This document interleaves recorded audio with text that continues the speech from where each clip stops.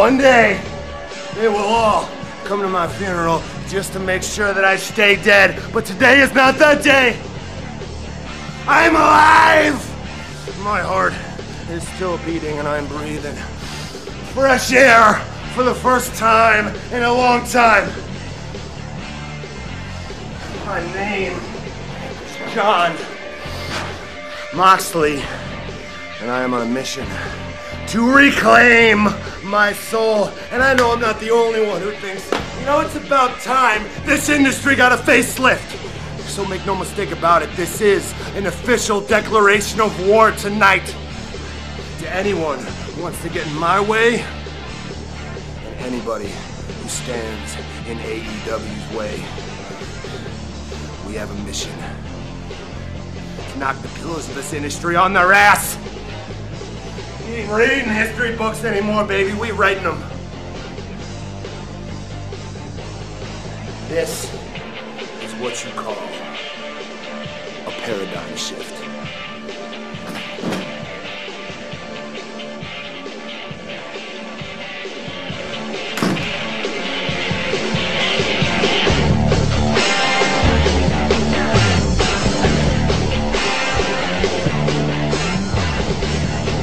Gentlemen, hello and welcome to another edition of Just What the Internet Needed More Of. That's right, it's a wrestling podcast. It's another wrestling podcast. It is called Top Marks. It's another wrestling podcast called Top Marks. My name is Justin Morissette, and with me once again, as always, is the janitor himself. He's cleaning up the messes of the masses, Josh Custodio. Justin, there's no time to waste. We got to get right to it. There's not a moment to waste, Justin. Listen, we've got Double or Nothing to review. We've got Ambrose, or rather now the new Moxley, going on Jericho's podcast, and an NXT TakeOver to preview. This is a hot episode of Top Marks, and thank you all for tuning in. Yeah, this is going to be a jam-packed, slam-banged fucking episode. Here we go, baby. Woo! It's so jam-packed that we're almost talking as if we're on fast motion. It's like you're listening to the podcast on double speed, but no, this is just how fast we're talking, folks. I mean, there's almost no other podcast where you can get this out of two wrestling people who can talk this quickly and never say but, and no conjunctions. We're always just spreading the wrestling love. Yeah, so where do you want to begin? Right here. How you doing? I'm doing pretty good. Good. This is, we're doing this on a sunny, beautiful Thursday.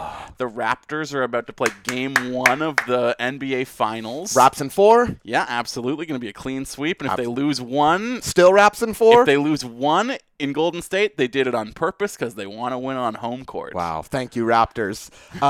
Man, Vancouver is way better once the sun's out, eh? Yeah. Yes and no. Oh, you don't? Okay. Well, are you taking the anti-sun stance? I like September. That's my favorite month. The fall? Yeah. It's not as, just bleh, sure, hot as this, but the rain hasn't kicked in yet. The leaves are beautiful. The air temperature is just perfect. Yeah. That's my ideal. If every month could be September, like if we could just freeze the where we are positionally in relation to the sun, just no more spinning around the sun. Just stop us right there. Well, I think we both know, the Earth isn't spinning. Yeah. Ancient scientists. My own personal team of scientists are hard at work to come up with a kind of repulsor system, a giant jet on the side of the Earth. Good idea. Yeah, we're setting up like a giant rocket attached to China, basically. Okay. Everybody complains about all the emissions out of China. Yeah. Just wait till you see the emissions coming out of our big jet propulsor. Come on! It's going to stop us from spinning around the sun and Okay. just hold us in place in September. I know nothing, and that sounds feasible to me. Yeah, so absolutely. it's, This is what I've been doing with your Patreon dollars, folks. Fuck. J-Mo, this may seem weird because often here on Top Marks, we'll go through things chronologically, but I almost feel like we can't talk about Double or Nothing, and specifically the ending of Double or Nothing. I think it's better framed within the context of John Moxley going on Chris Jericho's podcast this week. Well, are you okay starting there? Chronologically, that does make sense because they recorded that episode before the show. Oh, yeah, that's right. And it's funny because so often I feel we're burnt on this show because we record a little late in the week, always Wednesday, Thursday, or Friday. This week, I feel like it favors us as this podcast came out only yesterday, I believe. Yes, as we record this, probably 2 days ago as you listen to it. Or maybe you're listening to it 3 days after it came out. Yeah, in we which don't case, know. 5 days ago. I don't fucking know. Yeah, we don't rule your life. Listen to this when you want, man. There's no pressure here. Yeah, it's still good content Could no be a matter year when ago. you listen. Yeah. That's exactly right, J-Mo. But can we start there with the John Moxley on Chris Jericho's podcast, Talk is Jericho? Yeah, but before we do that, I just want to say, if you're listening to this in the year 2021, fuck you. Yeah, what are you doing? What the fuck took you so long to get around to this episode? You disgust me. Jesus Christ. Get your head out of your ass. Pitiful. Makes me want to... He's gonna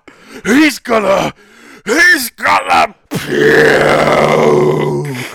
You know who has... did you expect John Moxley's McMahon impression to be a little better? A little bit. Yeah, I thought it was a little... Because we hear so many Vince McMahon impressions. I thought this one was on the softer side. I didn't really feel like he was doing the voice. He was just trying to get the cadence, which I did think worked. For sure. Yeah. So for those of you who... I mean, I can't imagine you're listening to this and don't know, but... yeah, but we never do this. We never like to acknowledge other wrestling podcasts. Certainly not. Or really other podcasts at all. There aren't any. But this week, we do have to tell you, if you have not listened to John Moxley on Chris Jericho's Talk is Jericho podcast, first of all, you're probably better off in some way because you didn't have to hear the Talk is Jericho theme song, which might objectively be the worst song in all of podcasting. Dude, had you ever heard that before? I have heard it before because I've listened to the show before, and it's always astonishing. You're in a band and you're a singer. This is the worst song I've ever heard. And it's only like 20 seconds long, and it feels like it takes 2 years off your life. It is shocking because I feel like if you heard his podcast and you heard that, you would be like, I will never listen to this man's band. Mm-hmm. Talk is Jericho. Don't even do it. It's like he wrote it in 10 seconds and recorded it on GarageBand. He's like, that's a good theme. Mm-hmm. It's like he wrote it just by slapping his dick on a keyboard. He didn't even... he got like the guitar sounds on an electric keyboard, but instead of playing it by hand, he just rolled his floppy old dick all over it and then sang whatever came to mind. Well, and apparently what came to mind is the same thing he's been saying since 95. Well, he had some Blue Chew before he did it. Well, that's it. Yeah. And steaks and good Lord, the advertising on Talk is Jericho. Yeah, we'll get to Jericho's podcast in a moment. But folks, if you're like me, scooping up the kitty litter is a big problem around your house. Nightmare. It's on the chore wheel for my children, but sometimes they don't even do it. My wife and I are constantly fighting until we discovered that you can just hammer the 30-second skip button and you don't have to listen to that shit ever. But you do have to hammer it at least 5 times because ads do run on average 2.5 minutes. Mamma mia.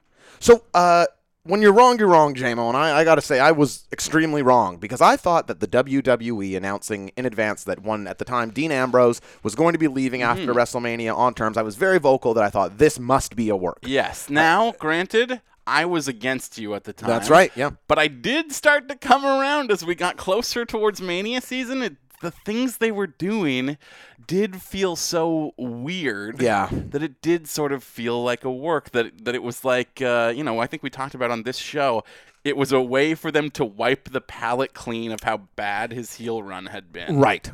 There was that, and just that announcement was so bizarre. And I was almost happy to hear him say on this podcast that even he thought this was very weird. It's funny, though, to hear him talk about it the way he was booked down the stretch, like losing to EC3, having a bump for Nia, that it felt like they were intentionally burying him on his way out the door, when, like I said, it actually did feel like a palate cleanser. So if anything, he benefited from like not having the stink of that heel run on him as he walked out the door to do whatever came next. And to their credit, them being WWE, his send-off is nice. He gets the Shield moment. He gets, they've done way worse to guys on the way out. And then the only thing that he said to acknowledge anything about, leaving at all, period, maybe it's just a common metaphor that he chose to use. I thought from the beginning he was tipping his hand towards Double or Nothing. You're talking about the cashing in his chips line. Walk into the casino, take your chips, and cash out. Yeah, I mean, that's exactly what he did. So on one hand, I don't think it's any secret here, J-Mo. Well, it's very interesting because the Double or Nothing then ends with him on top of a bunch of chips. Stack of chips. Yeah. Yeah, there's a great parallel there. I don't think it's a secret to listeners of this program that I, in particular, I think, love Dean Ambrose and had loved John Moxley before his WWE run. I felt listening to this show, J-Mo, when he started talking about every day getting there and having like a sick feeling in his stomach and things that sound like anxiety and how he entered depression, Did you find like this an extremely human podcast? I ended up feeling like legit. I'm not comparing my life to John Moxley's in any sort of way, but I've worked at jobs before where like just walking in the door, you feel anxiety. The bus ride there is horrible. I felt like this was very humanizing in a way to me, where you sort of view these guys like, oh, they're doing their dream, they're in the biggest league of the job they wanted. But maybe everyone else knew this already, but this was like a weird piece of perspective for me where I legitimately felt bad for him. I don't know. As someone who is trying to live the dream career as well, I find that very relatable. Like, I have tons of work anxieties, and truth be told, I had a wonderful meeting with my manager last week, and I came out of it feeling great about everything, and then all these things that I had felt down about over the last 8 months were entirely in my head, and that's a great feeling to shed that. Yeah. But in the case of John Moxley, everything that he was feeling down about was not in his head. Well, and this is the chief body of the podcast. And okay, so I'm going to say two things here, which maybe sound like they're at odds with each other, but I don't think they are. One, I was kind of surprised that people found this to be a shocking interview in some ways, because I think the things that Dean Ambrose was confirming, it was exactly that. I think people have sort of known that this is the WWE creative process and how broken it is. It was just very, not validating, but there was something nice about hearing somebody who had been at the top just be like, you all are correct. Like, that's what's going on here. But at the same time, what was shocking to me, if anything, was that I think we all know that the show is heavily scripted, that it goes through a team of writers and producers, and the guys do not have the kind of input on their promos and whatnot as you might think that they do. They do not have the kind of creative control over their characters as we might think that they do. Everything is filtered through Vince, and Vince is a maniac. This is confirming things that we all know. Right. But what is shocking is that there are clearly people who get to operate outside of that system. Sure. Daniel Bryan is clearly operating outside of that system and has for the better part of the last year. Enzo Amore was. The New Day clearly have been operating outside of that system for 3 years straight, basically. Currently, I would say Bray Wyatt and Sami Zayn feel like they're operating largely outside of that system. Yep. Kevin Owens, I can't really tell if he has creative control over what he does, or if that's just a character that Vince does have a firm grasp on, right, and like is well suited to him as a performer, and that is a perfect melding between performer and material. I can't tell on that one, right, but he's up there too. What is insane to me is that you would not grant John Cena, also obviously, of course, a very clear person who gets to do literally whatever he wants and can rewrite his material on the fly, and no writer or producer is going to tell him what to do. What is insane to me, though, is that you would not grant that level of creative freedom and control to The Shield. 3 guys who have, for the better part of the last decade, carried your company on their backs. Yeah, headlined every pay-per-view, give or take like 3 or 4, I think. Like, didn't have a member of the Shield in it. And you're gonna hand creative control over to Bray Wyatt, but you won't give it to Dean Ambrose? Well, it's so shocking. I'm not saying that they shouldn't give it to Bray Wyatt. No. It's just like, how is there a hierarchy of who you trust with this and who you don't? That's a great point, and I wonder how those things are chosen. Or we have a question about this later, which we'll touch on. But you wonder how that is chosen, and who makes that decision and what proves to them that they're ready for it, if not Dean Ambrose. Because this week, JMO, as you probably saw in our Patreon chat, a couple people asked me, and that's patreon.com/topmarks if you want to join.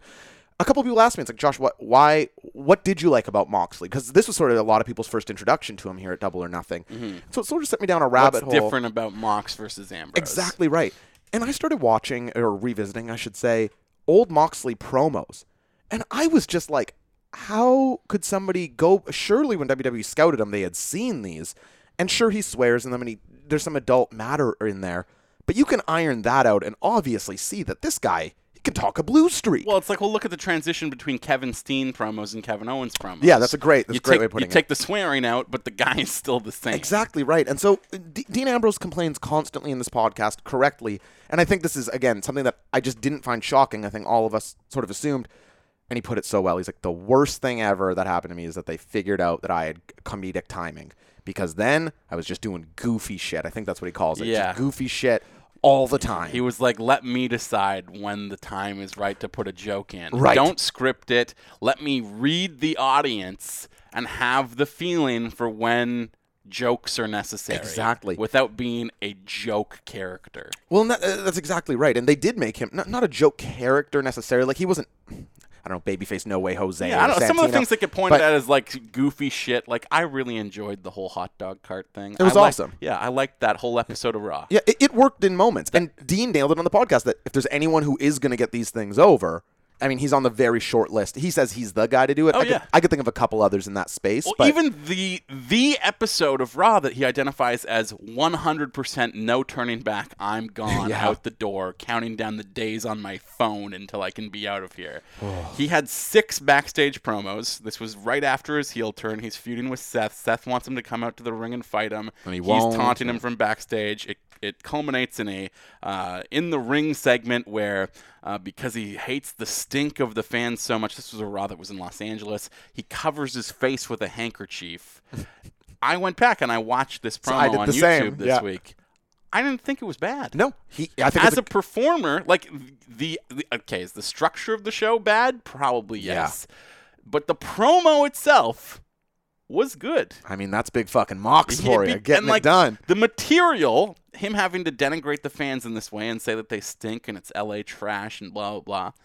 Not that great, but him, he pulled it off. Absolutely he did. And it's funny that we both actually went and rewatched that after It's funny to watch it, though, and realize this is the breaking point for someone because you see it and it's like, this is so far from the worst things you had to do. Yeah, you think of him taking the giant needle and stuff like that. That's the next week. Yeah, and that's a week later, and that would only confirm that he was right about everything that he felt the week before. JMO, I know this is kind of a hard question on the spot, but can you tell me what some of your main takeaways after listening to this interview were? What were you left thinking about afterwards? Was your mind changed on anything? Was anything confirmed? The number one thing that stood out to me that he said a couple times was that it's like they take wrestling away from you. Yeah. And I was thinking about him saying that and thinking about Sasha Banks, actually. Because this is someone that we've often talked about, and I have said in the past, go back to work. Come on. Yeah. This is your dream. Go do it. What are you doing? Do it for Eddie. But you have to feel more compassion for her because it's exactly what John said, is that, if you have been pursuing this for your entire life, if your number one love is pro wrestling and creating new and unique moments that have not been done before, and waking up in the middle of the night to write down ideas of how to end a match or what you can say in a promo, if your brain works like that, and that's what you're always coming up with, and you get a job that puts you on the platform where you should be able to do those things, but you don't. Yeah. And like he said, Vince was always telling him, "You're Dean Ambrose, pal. You got all kinds of creative freedom." And he'd lap it up during the meetings, and he'd walk out and be like, "What the fuck was he talking about? I don't get to do anything. I don't decide anything." Yeah, why do you think I'm in this office constantly? Exactly. Then it makes sense that you would feel exactly the metaphor that he picked for his video, that you're in jail, that you as a wrestler are locked up. Why? And exactly what he said on the show. Just hire an actor to read a script. Hire me to be the wrestler that I am. My main was very much the same as yours. I think maybe it's a different part of the interview, but I think pretty much the same takeaway, which was, you brought me in because you thought I was a really good pro wrestler, but then you've got agents backstage who are telling me how the matches have to go, and then you've got writers telling me what to say. Why bring me in? I know that should seem obvious, but the way he put that, I was like, that is weird. That is super weird that these people are being told what to say and how to wrestle based solely off of this. Now, I don't want our show to become an anti-WWE podcast because, frankly, I think there's enough of those, and I don't think they're very interesting to just dump on. I mean, look, I went to bat hard for WWE last week. Oh, yeah. I mean, we have for 2 years, I think. But some of this, I would be lying if I did not say that the big fucking Mox got me, thinking about things. He really did. So, now. Look, things need to change. Yeah. There needs to be a big change. Mox identified it as basically being, he didn't exactly know the exact timeline of it, but after the acquisition of WCW, probably sometime in 2001 or 2002, Vince started to build this structure around him of writers and producers and this massive kind of almost, Hollywood organization of how shows are made versus how wrestling shows had been put together prior to that. And it's funny because he has all that structure, and that structure is supposed to be this thing that is like the big, force fighting against the creativity of the actual creatives on his staff in his wrestling stable of talent. But he also seems to completely just disregard that all the time and rewrite Raw on the fly, like rewrite the show as the show is on the air. What is the point of having this stifling structure that ruins everything if you also completely disregard it at every turn? It almost feels like those should be mutually exclusive, right? Like if everything has to go through Vince, maybe everything just has to go through Vince. But why have this second tier underneath of however many writers and producers and agents and what have you? I think this interview is must listen. I think if you have even a passing interest in like the workings of WWE creative, this is probably the best look at it we've ever gotten. Genuinely, I mean, it is easily the best wrestling podcast episode since Punk on Art of Wrestling, and I would say it's probably even better than that because Punk is like everything is filtered through this lens of bitterness. Yeah, very bitter. Where you kind of like have to empathize with what he's saying, but take some of it with a grain of salt in the same way. Moxley is extremely grateful for everything that he got to do in WWE. And he makes this clear, yeah. He met his wife there. He doesn't regret a single second that he spent there. And he approaches it with a almost like clinical precision of everything that's wrong with it, to the point where like you cannot argue anything that he's saying. It's a perfect podcast. I think the Punk one for me is a little more interesting because the story itself is like deviant, like the firing on the wedding day and whatnot. That stuff's like very pro wrestling to me. So even in a meta sense, but really must listen. I think if you're not with Jon Moxley right now, I don't know what's going to get you there. Well, the Punk Moxley podcasts are almost perfect to listen as companion pieces to each other. Sure, because one of Punk's big complaints is that he's not going to get his residuals. They're going to continue to make money off of CM Punk that he will not see any part of. The whole stuff about AJ and how she was treated after he walked out. One of the first things that Dean says is, I was tempted to walk out on numerous occasions, but I didn't do it because that's not how I want to do business. And my wife works there. Yeah. I did not want to create awkward situations for my wife. When he said that, like, big red flags, alarm bells went off in my head, like, CM Punk is a dickhead. AJ Lee's like, I should have married Jon Moxley. It's crazy. I just must say, and we'll move on here to Double or Nothing, but I know maybe this doesn't resonate with others quite as much as it's going to resonate with me. I don't know that I could accurately get across on this program how, because the video that Jon Moxley put out, the one breaking out of jail, is so A tier. It's so fantastic. Oh yeah, your big revelation here. That sick Nick Mondo made these. Yeah, he's the director who made both Moxley's jailbreak video, and I assume probably made his New Japan video as well.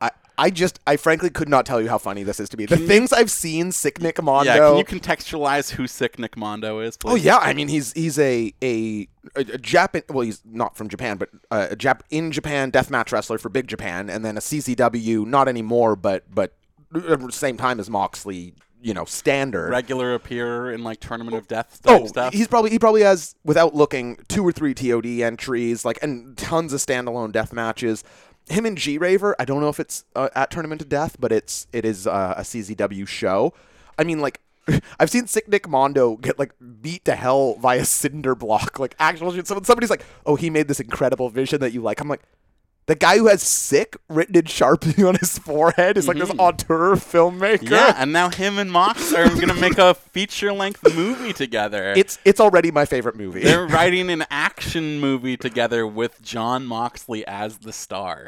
This is the cool thing, man, is yes, he signed this AEW contract, but he's free to do whatever the hell he wants. He can do indie dates. He can work New Japan. We're going to get the announcement from Joey Ryan this week, probably the day after or the night of that you hear this podcast, about his decision. And by and large, it sounds like he turned down the AEW offer. Yep. I don't know why he would do that when a guy like Moxley is, going to be a regular featured weekly player on AEW television, but also at the same time can do whatever the fuck he wants at any time. Yeah, I think if you're going to offer that to Dean Ambrose, you should probably offer that to Joey Ryan as well. I know they're different level stars, Yeah. but like if that's the kind of contract that you're going to float to people, that contract should be open to a number of talents who, like Joey Ryan, run their own promotions in Los Angeles and probably don't want to step away from doing that. Yeah, I think Joey Ryan has a comfy gig where he does the same match every weekend at every headlining in indie. a different indie. And makes $1 zillion without taking a bump. He had a headlining match in Austin, Texas against Luigi Primo. Your guy, Luigi. I love Luigi Primo. Luigi Primo. He's got very Borat energy. He is an Italian pizza chef who comes out to the ring throwing his dough in the air, and then he uses the dough as a weapon during the matches as well, throws it in the face of his opponents. You would think that that's heelish behavior. He is the most beloved babyface in all of Texas indie wrestling. So, is this Joey Ryan match online somewhere? Can I watch it? I'm not sure if you can watch it without getting behind a paywall of some kind. But if you go on YouTube and search for Luigi Primo, you can certainly find other Luigi matches. I promise I will do that this weekend. I love Luigi. So, JMO, with that framing of Dean, or rather... shout out to Tim Faust also, because that's who introduced me to... shout out to Dean, or Tim Faust. Yeah, and he runs one of the comedy-inclined wrestling companies in Austin. I can't remember the name of it off the top of my head, but that's where Luigi rose through the ranks. Right. You can find a match online of Luigi fighting against an evil, demonic slice of pizza that he created and has been running from for a year. This sounds so Shakara. It's so fun, man. I'm going to see if Tim can send me the link to that again. I'll post it on the Top Marks feed this week. So with all of this framing in mind of former Dean Ambrose, now Jon Moxley, feeling pent up, feeling like he needs to leave, he goes to AEW. Let's jump into AEW's Double or Nothing, the debut pay-per-view. Yes. Do you want to give some thoughts on it from the outset, or should we go through the card and then give some recap thoughts here? You know, normally I would say let's go through the card, but I think for this show, because there's so much to touch on in the meta sense, I think actually you're right. We should maybe give an overview. So I loved this show. Fantastic. I did not think it was on the level of All In. Sure. Or, any... I wouldn't give it, like, this might be the best show in history sort of tags, which is how I felt about All In. Right. How I felt about, like, Wrestle Kingdom 12, for example. Of course, yeah. Because, like... I did hear that from people. A friend of mine went and watched it, went to the Den, a beloved bar of ours, and they had it playing in the back room. There were like 10 guys in there, and they all formed like camaraderie together. We're all ordering rounds of shots for each other. My buddy Spencer came out of that room at the end of that show and was like, that's the best experience I've ever had in my life, between the show and the people that I watched it with. As an experience, I could easily imagine that. If somebody told me they thought Double or Nothing was the best wrestling card they'd ever see, but then I had to be like, listen, bud, like All In was like top to bottom bangers, basically. Yeah, All In's a much better card than Double or Nothing to me, by far. Yeah. But Double or Nothing gives you a much better idea of what AEW TV will look like. Sure, yeah, and just what they are. Yes. You know, I think you said this on last week's show that All In feels a bit like ROH-esque. Yeah, it production-wise. Yeah, it was AEW matches on a Ring of Honor production. So my sort of helicopter view of the show is basically this. I thought it was really good. I think there's a lot of room for improvement, and I think that's great for a starting company. Like there's parts of the show that I'm like, okay, this feels a little rookie, but the stuff that was good was really good. Mm-hmm. And it has such a clear direction, and it ended with something that both gave you a conclusive ending to the feud that was going on and gave you a bunch of things exiting. And I know we'll talk about the main event, so I don't want to break that down. Sure. But the structure of the show, I thought was a home run. And even in the presentation, if there were technical things that could stand to be improved, you have to understand that this is the very first show for a lot of the people running the tech side of this promotion. Yep. So there's going to be some hiccups along the way, but by and large, I thought the presentation of this show was killer. Now, what would you compare it to? Better than a New Japan show? Better than a TakeOver? I put it under those. I would say, like, in terms of how exciting it was to watch, I would put it above them. But in terms of like the polish and the overall quality of the show, probably below. But like that excitement factor cannot be overlooked. No doubt. The X factor, if we want to call it that. Maybe we shouldn't. Yeah, the Bronco Buster, if we want to call it that. What JMO's saying is they suck. No, but because here's the thing, like you watched this show and you're not going to take a victory lap on always being a Dean Ambrose guy at the end of this night, because even you, I feel like, were checked out on Ambrose by the end of his WWE run. I think I had said on the show that like my worst take that I have ongoing is that Dean Ambrose is still good. But I as a longtime believer and supporter of Dolph Ziggler, Oh, yeah. feel willing to throw in the towel on him right now. And it has nothing to do with him as a performer. It's exactly what Mox said on Talk is Jericho. Has nothing to do with the performers. WWE has some of the most talented talent in the business, one of the most talented rosters in the history of the business. Oh, that's all of the definitely true. problems with the show are completely separated from them because there's something about the presentation. I was saying this last week when I was saying you were arguing that, like, oh, Sami Zayn should get the star push, get the rocket strapped to his back. I agree with you. I want Sami to be featured prominently, but there's something about the presentation of Raw every week that puts a ceiling on guys. Like, Dolph is never going to feel like more than he is. Sami Zayn should be a star, but I don't think is going to feel like one because the entire construct of Raw does not feel conducive to stars. I think if Dolph Ziggler walked into AEW, the way that show feels would make him feel different. That's true. And that's a huge thing. And then he would cut another promo where he sounds like he's on the verge of crying. But I know Sammy can be a top guy because he was a top guy in NXT. Because NXT feels different from watching main roster WWE. Yeah. And in that sense, I watched this show. I watched, Double or Nothing, and I couldn't help but feel fucking fired up about every single guy on this show. Whether I'd heard of them before, whether it was my first time seeing them, like the Strong Hearts, the guys from China. Yep. Never seen any of those guys before. Yeah, they were great. Came off awesome. Yep. Like the Joshi wrestlers, I wasn't familiar with any of them. I loved that match. Every single person on this show gave you a compelling reason to want to come back to them, and that goes beyond work rate. That goes beyond promos. There was something about the presentation that felt electric, is the only thing that I can say. And that is desperately missing from WWE. That is the big difference for me. So there are huge results and things to get excited about, but just the feel of this was radically different. You get the sense that AEW, 50% of the card is going to be stars, and in WWE, about 10%. And it's like, this number should be so much higher for being a star maker. But WWE, we know this, doesn't want people. They only want them to get so big, right? So there's definitely something to that.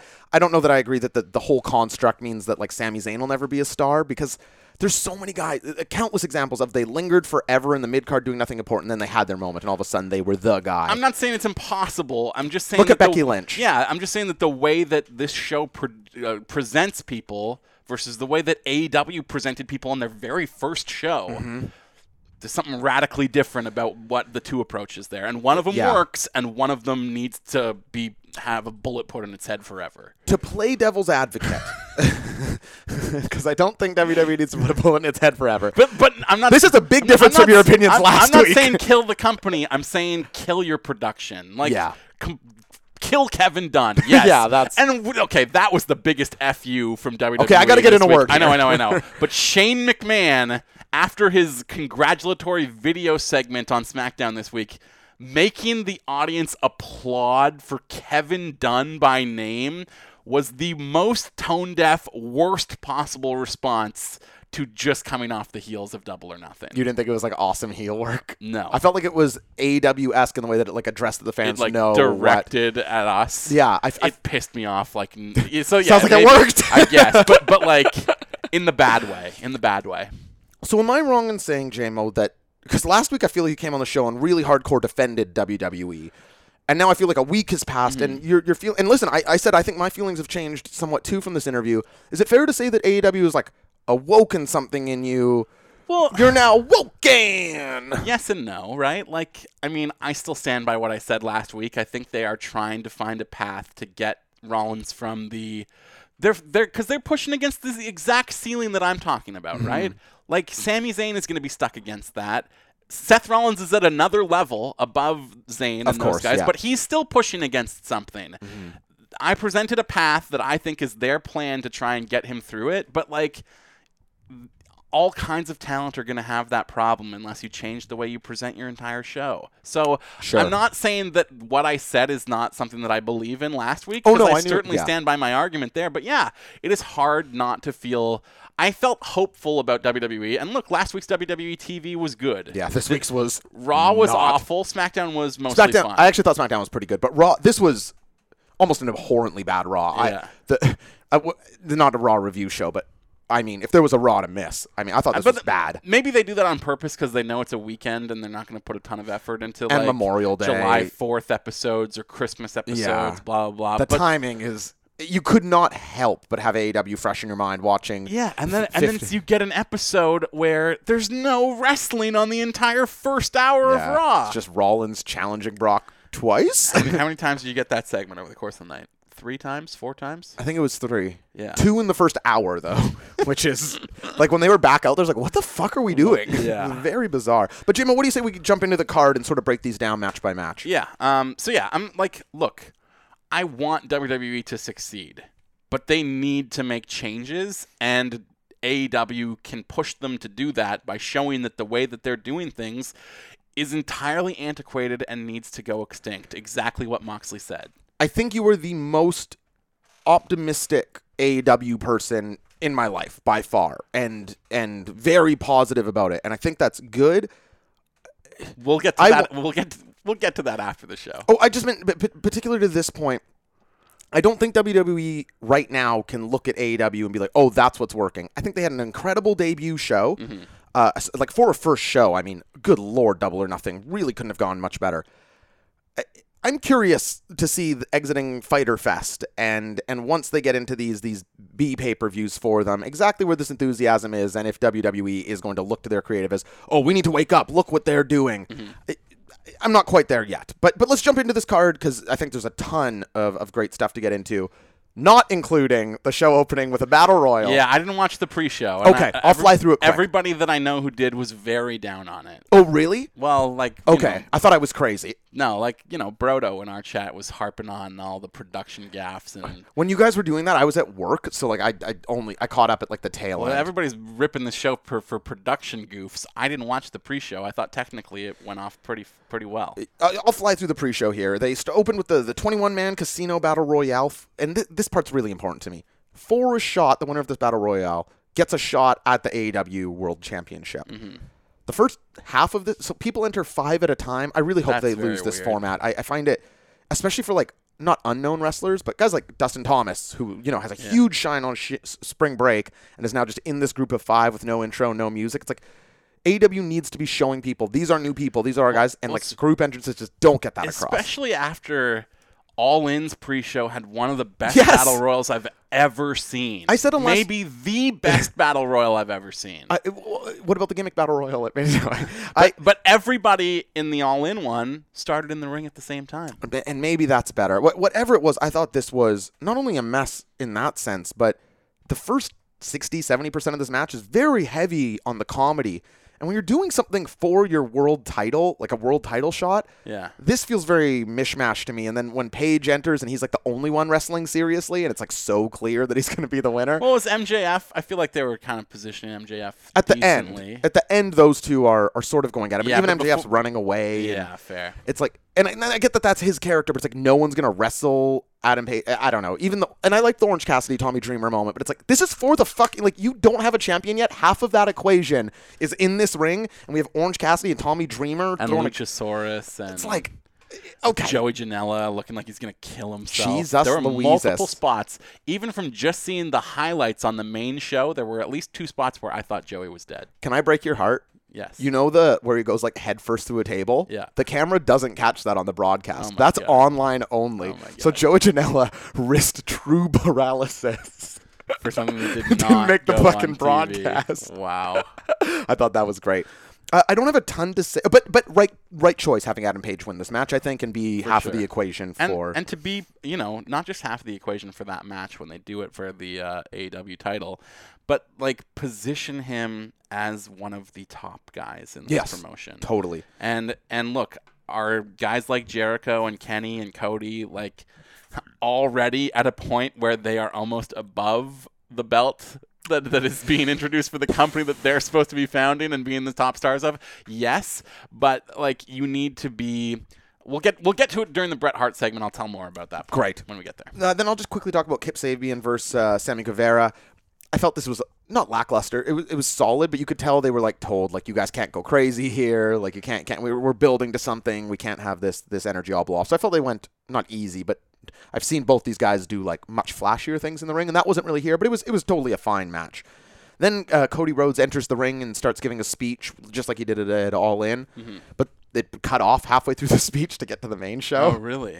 Oh, yeah. It like fades to black in the middle of Cody talking. Weird. And so that was all I could imagine. I'm almost thankful I didn't watch it live because I feel like if I would have watched that hour, I'd been like, ooh, I don't know about this. Know what you're getting into. But I did it way better. I watched it later with you. But here's the thing, though, to me, because all this griping about technical errors was all in the pre-show. Granted, I understand this is the company's first show in history, so technically the pre-show is the first thing that they're showing people. Mm-hmm. But if we accept largely that nobody watches the WWE pre-shows for pay-per-views, we don't include them in our reviews because we don't watch them. Like, almost nobody watches them. There's almost nothing ever on there that's worth seeking out. I don't understand all the griping about this pre-show. It's a fucking pre-show. I couldn't care less about that. You like with a match for a shot at the world title, you don't give a shit? No, that is a fair complaint. But just like things about like what's going on with that librarian sketch. That was brutal. And complaining about camera work and blah. It's like, man. But as a first impression to AEW, fair. That's why people are responding so strongly. That's the first bit of AEW content a bunch of people ever took in. True. I didn't see it. I probably never will. I would not recommend it because the main show opens with a match I actually do like a lot. As we got Skew, SoCal Uncensored, taking on the Strong Hearts, Seema, T-Hawk, and El Lindaman. This was super fun. Skew is, I can't say that I love SoCal Uncensored, but I see you, baby. But there's what a nice little thing for them to have in their pocket, that act. You said on last week's show that they were the AEW's New Day, and I think they're not as good as the New Day. I don't think even you would say that. No, but they're entertaining. Totally. And it's such a very fun act. And for a match like this, as not only just a first show, but facing people who the American audience isn't going to be familiar with, they didn't need to get across a story, but they got across their personalities like that. I thought this match was great. I liked the finish of the BME into the Tombstone.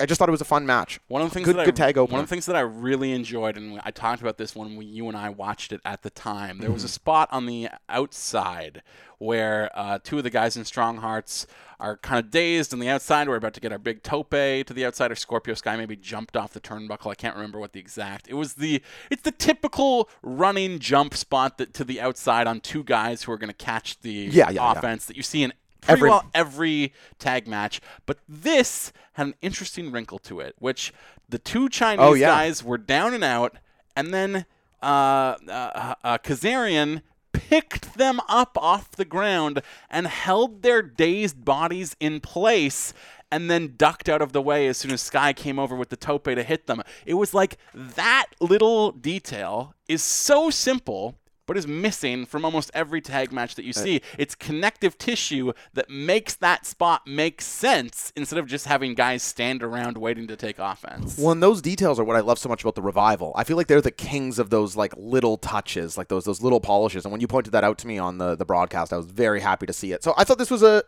very solid tag opener. Is this a spot where I can maybe talk about how I feel AEW is benefiting from the stand-up versus improv dynamic? Sure. Okay, because look, I think good way to open ultimately the content of this match was not dissimilar from a six-man tag you might see on WWE TV every week. Nope. Maybe the work rate was a little faster. Even then. But this was about a typical tag match. It still had a different vibe to it, though, and there's a difference. It's because, look, this is it. The parallel that I would say is that it's WWE as stand-up comedy versus AEW as improv comedy.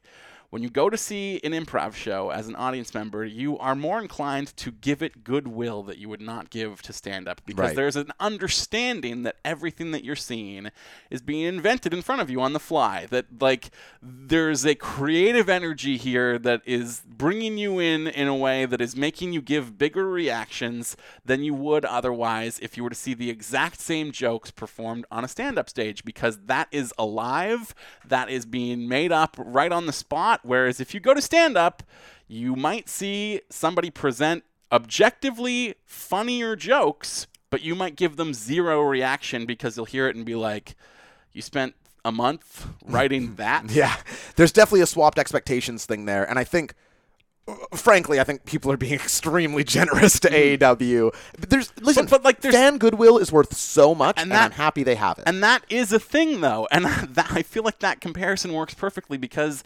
WWE is extremely produced, like stand-up, and there was a kind of vibrancy to this show that like mirrors improv to me. Yeah, I think it's a great comparison. So yeah, well said. Let's move into the ladies, JMO, as there was a fatal four-way, not the triple threat we were promised, but it did indeed start with Dr. Britt Baker, and I like the doctor addition to the name. I think it's great. And she's a dentist in real life, I didn't know, which is tremendous. Yeah. Defeating Nyla Rose, Kylie Ray, and the reappearing Welfare Queen. Awesome Kong. I was pretty stoked to see Awesome Kong, if I'm being honest. Her entrance was awesome. When is the last time Awesome Kong wrestled? Is it TNA? Yeah, you were like, when was the last time I saw Awesome Kong? And I was like, probably season 2 of Glow. Yeah, the Welfare Queen. Because I can't think of an actual match. I'm sure she's done like indie dates here or there that I'm just not aware of, but I think the last time I watched her wrestle was like... She was rusty as hell within the actual ring work of this match. I'm so glad to hear you say this. But her presence brought something fun. Oh, yeah. I love Kong. I think Kong and Kim is one of the like underrated feuds of all time. Like legitimately, I think that. I thought she looked like shit in this match. I haven't seen this floated anywhere else, so I wasn't wondering if like I'm a crazy person. I felt like she was out of the match for 70% of it, and all of her offense looked really slow and weak. And normally you can sort of get past that, but like her gimmick is so bruiser. Again, like you said though, when is the last time she worked? Dude, I don't know. Maybe the glows got to her where it's like, no, we don't hurt people, we're actors. But whatever it was, I thought she was very weak in this match. While we're complimenting presentation though, which is something that I've done a lot already, and we're only 2 matches into the main card. Do we need another glass of Kool-Aid for you, J-Bo? I loved the way I agree with that this, though. Nyla Rose was just presented as any other competitor. They did not put a spotlight on the fact that this is the first transgendered competitor in a women's match on a major company show in history. Like, thank goodness. They just treated her like she was any other woman, and that made it feel even more important that you're not putting a spotlight on it. You're not hanging a lampshade on it. You're just treating her as a member of your division. I thought she was pretty rad. Yeah, I thought she was she was sort of a weak performer in the match, but not weak. Her power spots were definitely better than Kong's. Yeah, true. And that was a match that benefited from having power spots. That's definitely true. I'd like to say this about that in general. Well, sorry, I'm going to go into a bit of a bigger point here, so I do apologize. But something that I just love about AEW, and I hope that they continue into infinity, and I know that we have some other MMA fans who listen to the show, and I wonder if you felt similarly about this. The lead-up to the show press conferences and scrums, and then the post-show press conferences and scrums.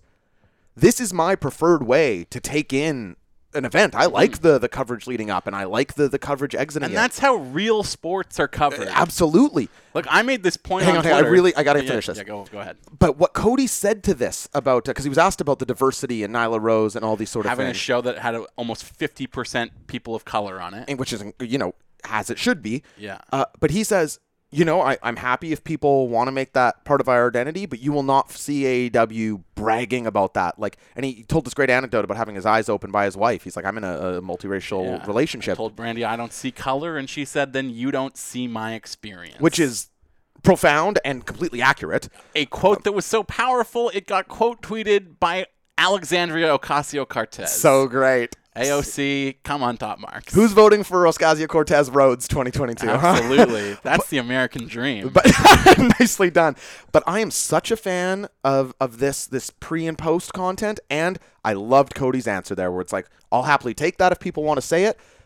But again, you're not going to hear on the broadcast us bragging about that because I think that's weird. And that's exactly right, Cody. And contrast that with Stephanie McMahon on the record saying philanthropy is the future of public relations. That you will get advertising out of being good in the public eye. That's fucked. Yeah, that's such a disgusting quote. It's really bad. Yeah, and to hear the opposite. And she just said that like it was like no big deal to just say that at a marketing conference. I'm sure to her it is no big deal because she's an insane person, just like the old man. But I thought this match was pretty loose, to be honest. I didn't like a ton of it. It got really good towards the end when we took out both of the monsters on the outside and we were left with Britt and Kylie.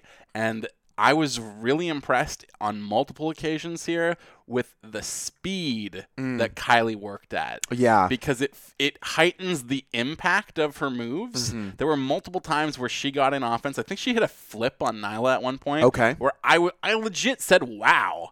Because, like, Sometimes you just got to say wow. They did it so fast that it was like, I can't believe that just happened. Yeah. And another big highlight was obviously Britt kicking the bow right out of Kylie's hair. Yeah, that was great. I really did like Kylie a lot as a worker in this match. I will say, though, that she's got to tone down her mannerisms. Very theater kid. The character work of her, like, performing is almost vaudeville, playing to the back of the audience. And I understand that this is probably the first time she's ever worked a big televised event. So if you're going to work indies and work in bars and any number of different venues that you have to work at on the indie circuit, that probably works. That doesn't translate to a TV product. She needs to realize that we have a camera on her. Yep. We are right there with her. She does not need to be overplaying all of the emotional beats. Yeah, it just comes across as very drama kid to Absolutely. me, right? But her actual ring work was tremendous. So I do want to make that distinction. Let's move on here, Madman. As the best friends took on Angelico and Jack Evans. The fun-ass match. I loved how Angelico and Jack Evans, both guys who I'm reasonably familiar with. Angelico.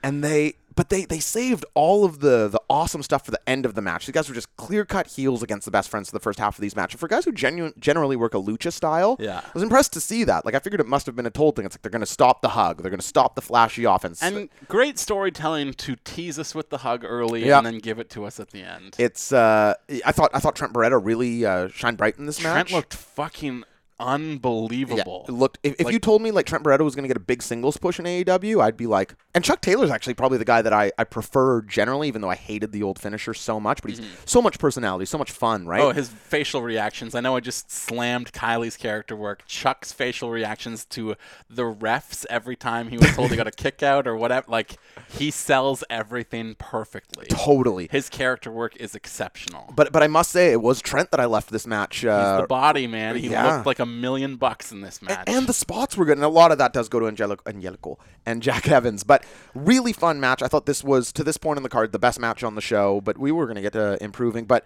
really, really impressed by two flashy workers spending 80% of the match holding themselves in and then finally letting it go to create like some excitement in the finish. Really liked this match. And to quote the Black Keys, you know what the sun's all about when the lights go out. Wow. Boom. Dark for a little while, and then the lights come back on. We've got a mystery tag team in the ring, and then the lights go out again, and then the lights come back on, and we've got luchas all around the ring everywhere, an army of quote-unquote heartless around this mystery tag team that was never identified on the broadcast. We know that they're the Super Smash Bros. They probably did not call them that, in part because it's good to have mystery and not explain everything on a show and leave you coming back to find out what happened there. And certainly they left you with a visual that made you want to come back in an enormous way.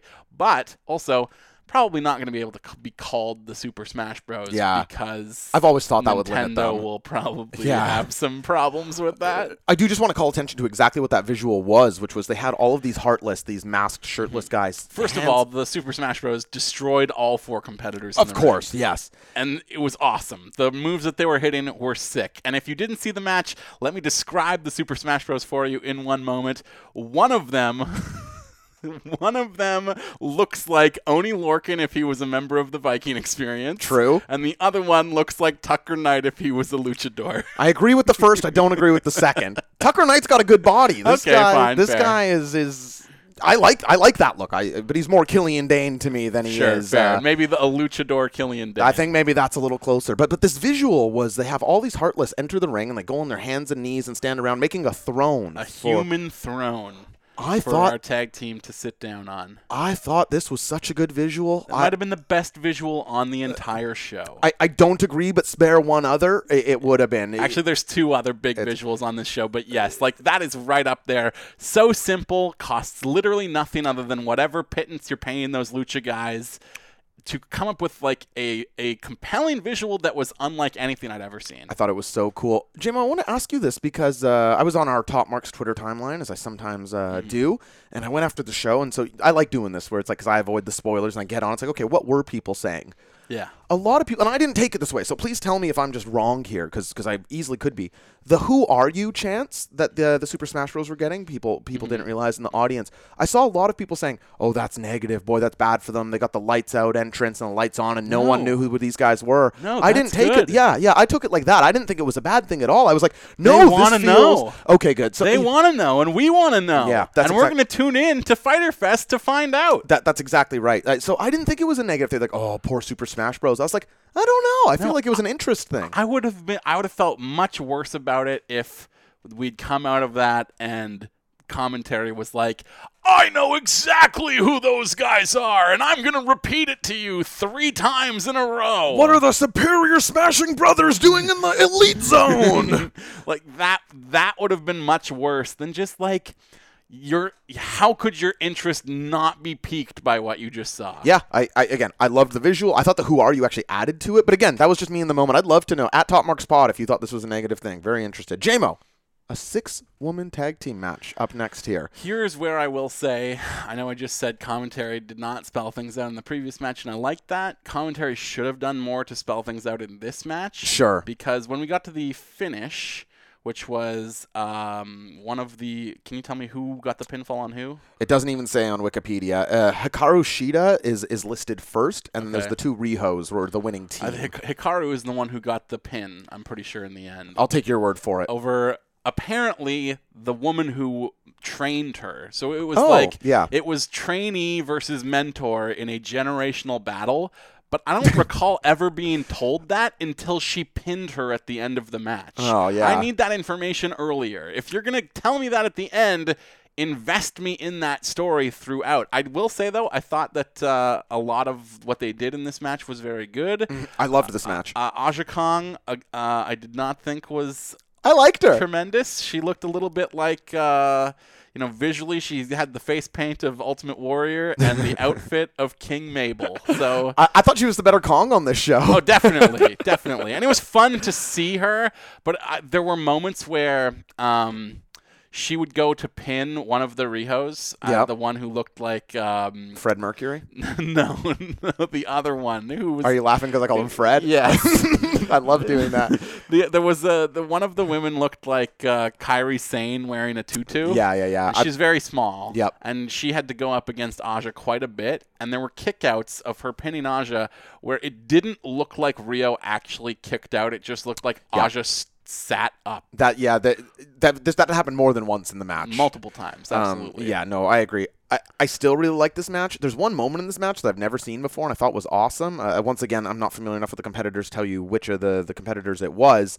But one of them, the one dressed as Fred Mercury, tries to get the "We Will Rock You" stomp, stomp, clap. Yeah. Stomp, stomp, clap. Stomp, stomp, clap. I was like, how has no one done this in wrestling before? I thought this was a stroke of genius to me. Yeah. It's like, how has no one done this? Crowd starts going. I felt like it completed the gimmick of the heel team was like Freddie Mercury teaming with Aja Kong, teaming with a woman who looked like she was dressed in a combination of Aladdin and Jasmine as one costume. That's exact. You said that, and I fully agreed. I will say, though, this is another thing, a nitpicky thing, but there were a bunch on the show that do add to some sort of total. I thought it was bad agenting to have Chris Daniels open the show with the mic on a stick and say, "You can't stop me now," quoting Queen, and then later on in the show, 3 match later, also have somebody doing a Freddie Mercury evocative thing. It's like, okay, that's something that, but again, it's too much. It takes away from one of them, no matter what. But the "We Will Rock You" stomp and clap, I don't know if maybe she does this every match. Outstanding to me for whatever reason. I thought this was probably the weakest match on the show, but I still enjoyed it a great deal. Oh, wow. I definitely preferred this to the prior women's match, for sure. Oh, really? Yeah, definitely. But both of them paled in comparison. Maybe it's just because I wasn't invested because I literally did not know who any of the women were. Totally fair. Yeah. But the work rate was very good. Here's something I think we can both agree on, is that the best match of the night is the one that we're about to talk about here. Maybe the best match of the year.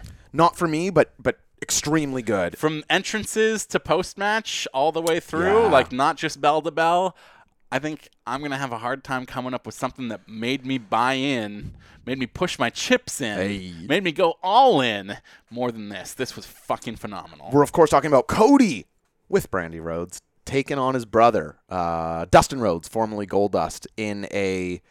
Well, I suppose the entrances really are part of it, right, JMO? So we should probably talk about this. Oh, first of all, a production element I did love, even though it's like poaching from old Impact, which is, tricky as hell, but the 2 separate entrances for competitors, 1 tunnel, 1 ramp, I think that's I like that.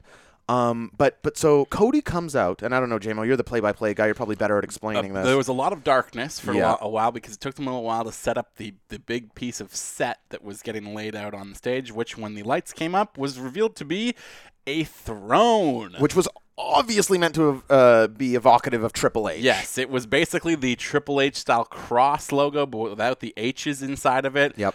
On pikes, a bunch of skulls coming off of it, on spears.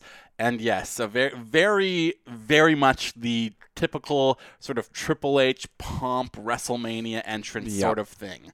And you see this throne, and then Cody's music hits. You get that little quote stinger at the beginning. Wrestling only has one royal family. And then you hear the music, which is perfect. His music is so good. I so disagree on this. I love his theme. It feels very JRPG to me. Sure. And it matched his costume. It matches his general, like, over-the-top evil heel persona. I think everything about that is working in harmony with each other. But it feels to me a lot like Gargano's theme, where it's almost like too lighthearted for what's about to come. Fair. But again, that's a very small thing and obviously not changing. But and then not to take away from this entrance, which I know was sort of divisive, but I love. It feels like a song that would play over the end credits of like Star Ocean. When you said it's like reminding you of a JRPG, it's like 100%. Yeah. And I don't want to make it sound like I didn't like this entrance. I know it was divisive. I loved this entrance. He comes out in an awesome coat with this massive flowing cape off the back of it, big gold gauntlets on his wrists, walks to the ring. They get to the ring. Brandy pulls up the ring apron, goes down, pulls out the sledgehammer. Triple H's signature weapon, of course. Hands it to Cody. Cody takes it, looks back up the ramp at the throne, walks back all the way up the ramp. We get one of the best shots of the entire broadcast. The best shot of the entire broadcast. Which is Cody. He's got the sledgehammer on his shoulder. He's looking at it. Should he do it? Is this the right move or not? He turns around.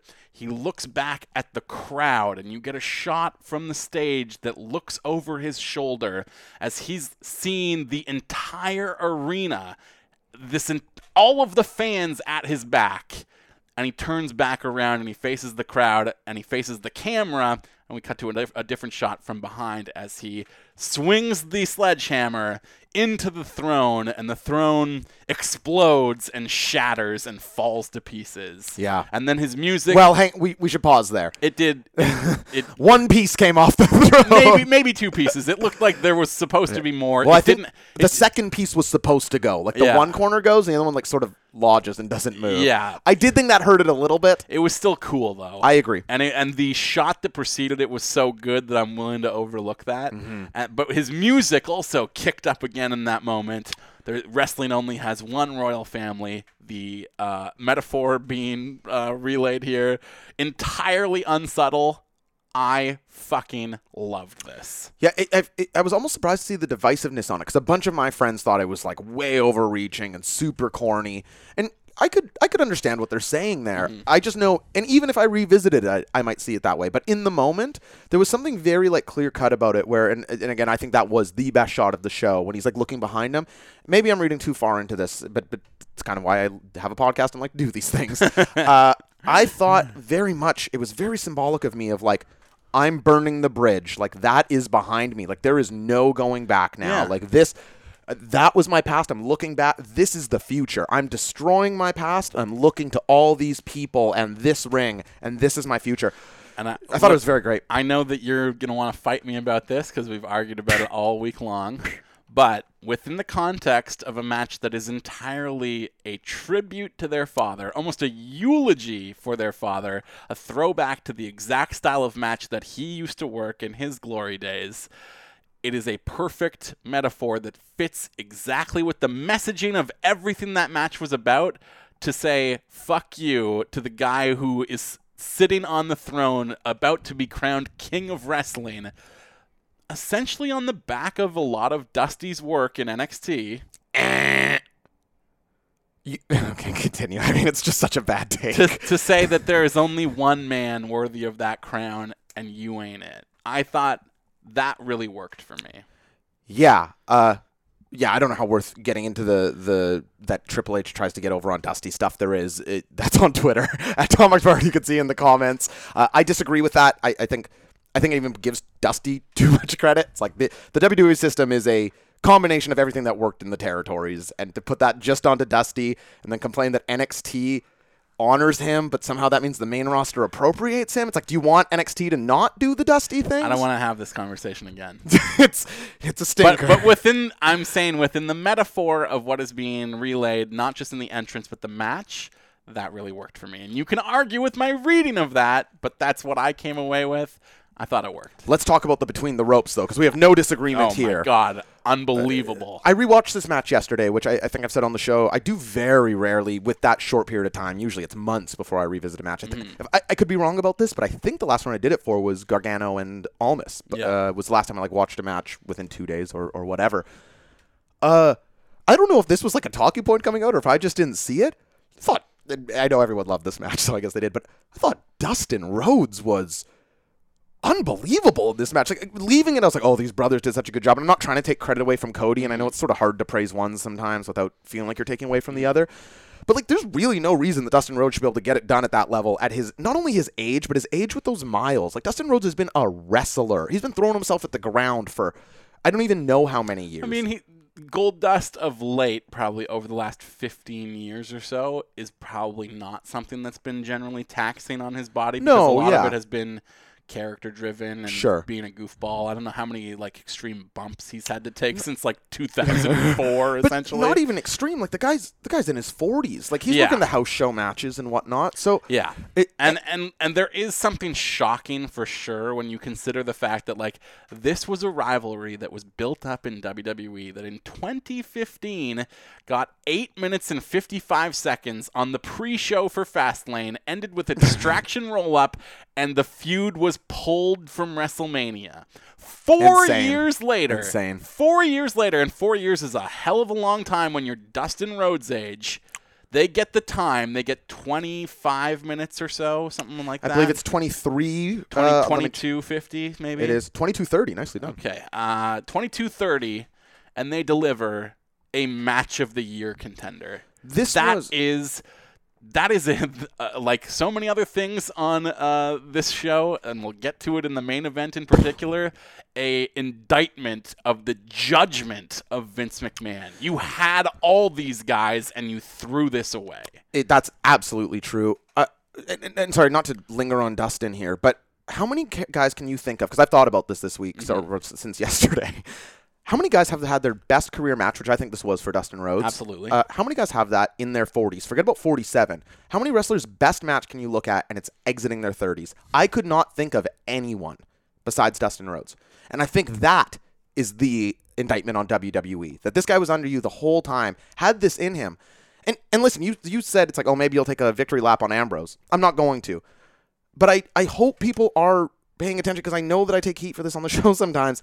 It's not all work rate. It's not all flips. It's not all Ricochet versus Ospreay. Like, you can't reach the levels of Cody and Dustin in that style. Yeah. You cannot. It's never been done. And I know that there's pushback on that. But I feel like this match really got across what is so good and why psychology and storytelling and characters are always number one in wrestling. It's not about the kicks and the punches. Yeah. A 630 is impressive as hell. But if it's 4-0, I'm never going to respond to it like I did in Cody Dustin. Period. And Cody has clearly identified that the number one thing he has to offer to any match as a wrestler, his number one strength, is as an actor. Yeah, his psychology. Yes.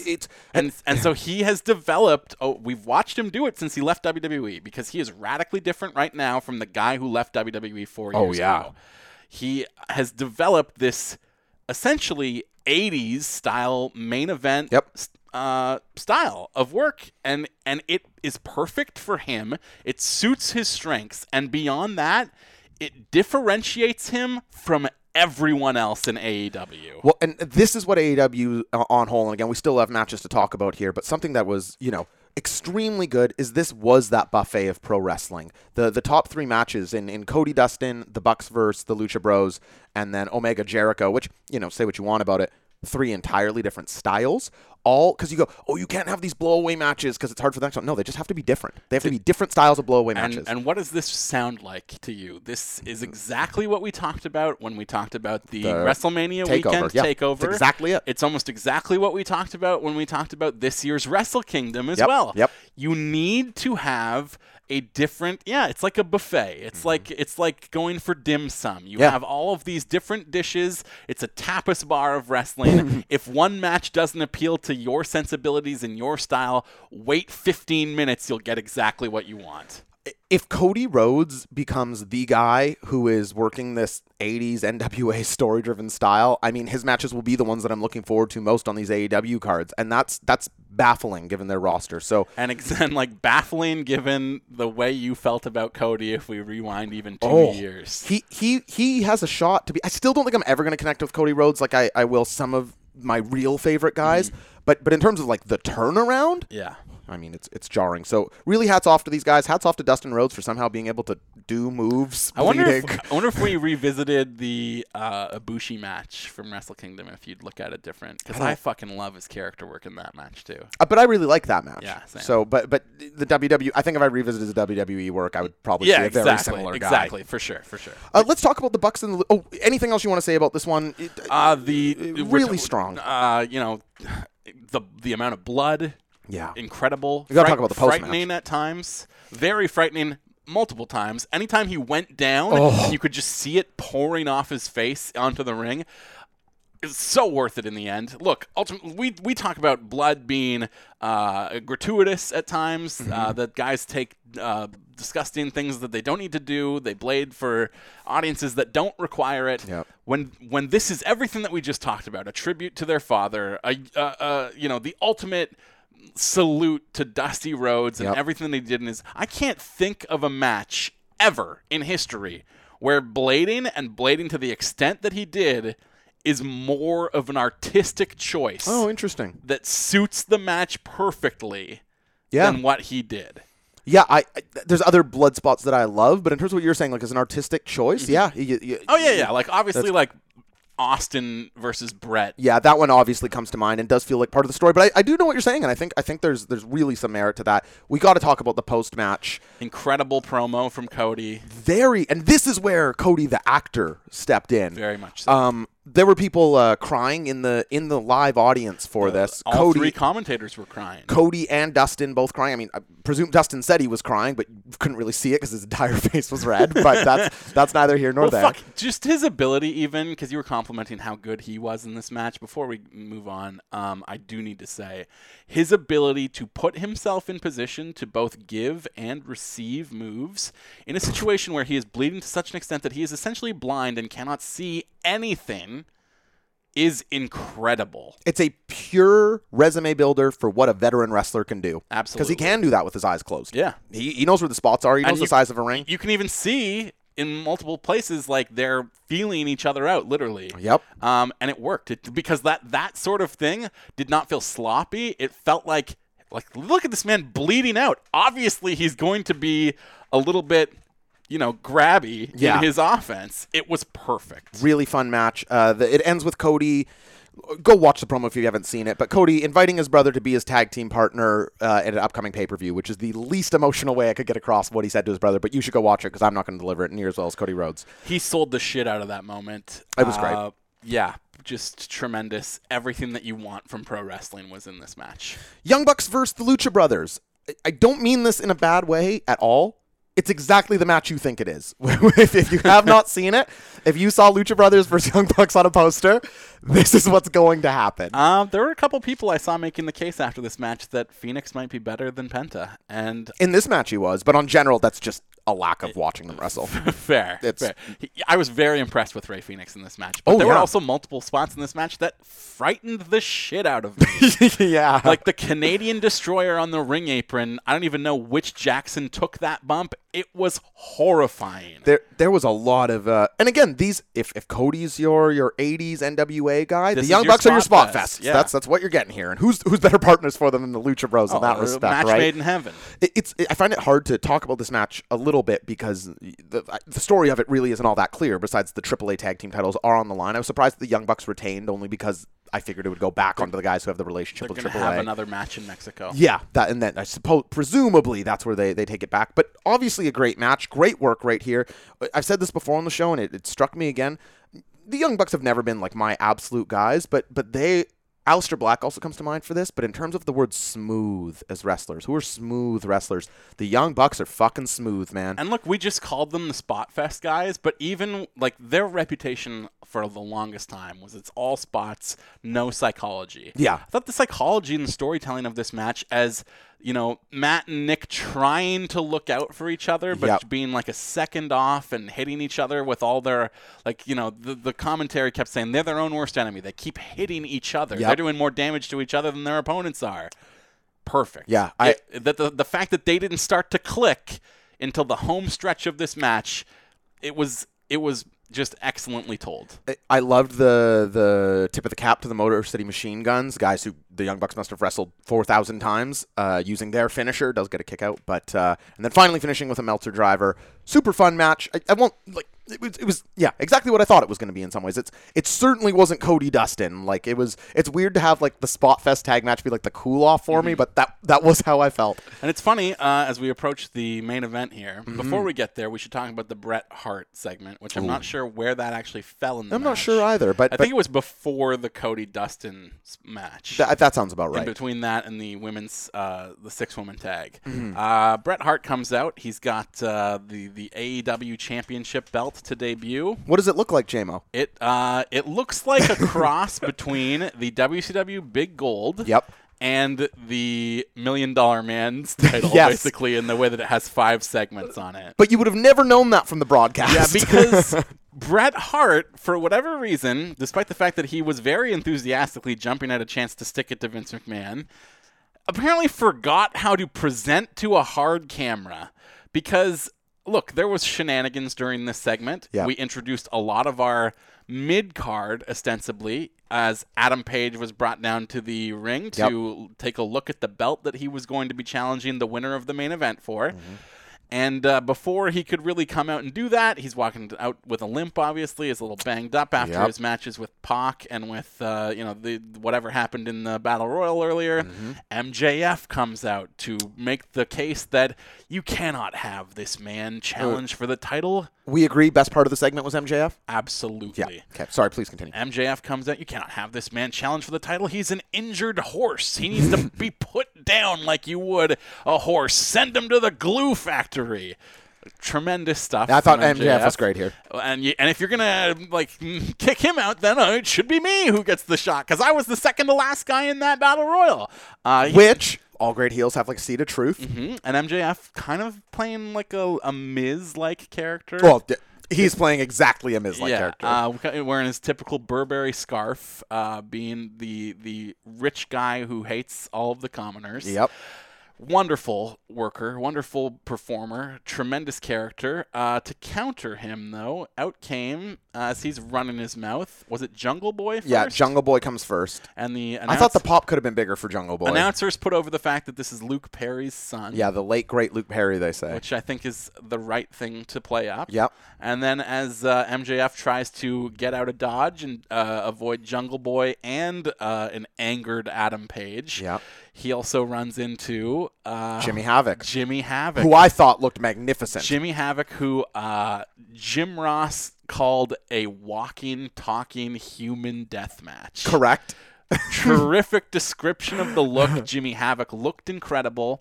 I'm going to compliment this segment, even though we're going to denigrate it, because while all of this chaos was going down and these 3 guys were attacking MJF, who then ran out through the crowd, but there was a lot of scarf-related offense. A lot, which was great.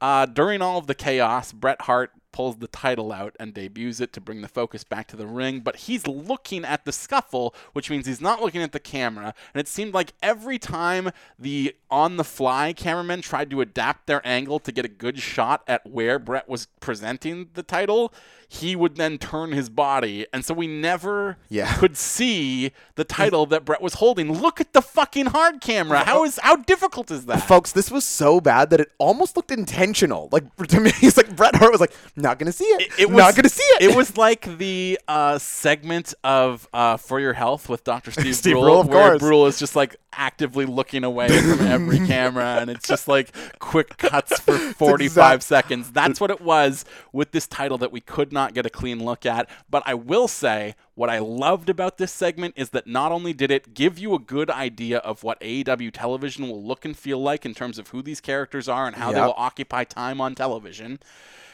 by having one belt, just one, and no secondary title, and making it the most important belt to every character on the show, that does a lot to elevate that title. Yeah, oh, for sure. Like, even more than having Kenny and Jericho going after it, having everyone go after it not only elevates the belt, but it's exactly what we always talk about when we look at the Attitude Era and what worked about building stars in the Attitude Era versus today. There were 8 or 9 guys in the WWF Championship picture that could conceivably be champion at any given time.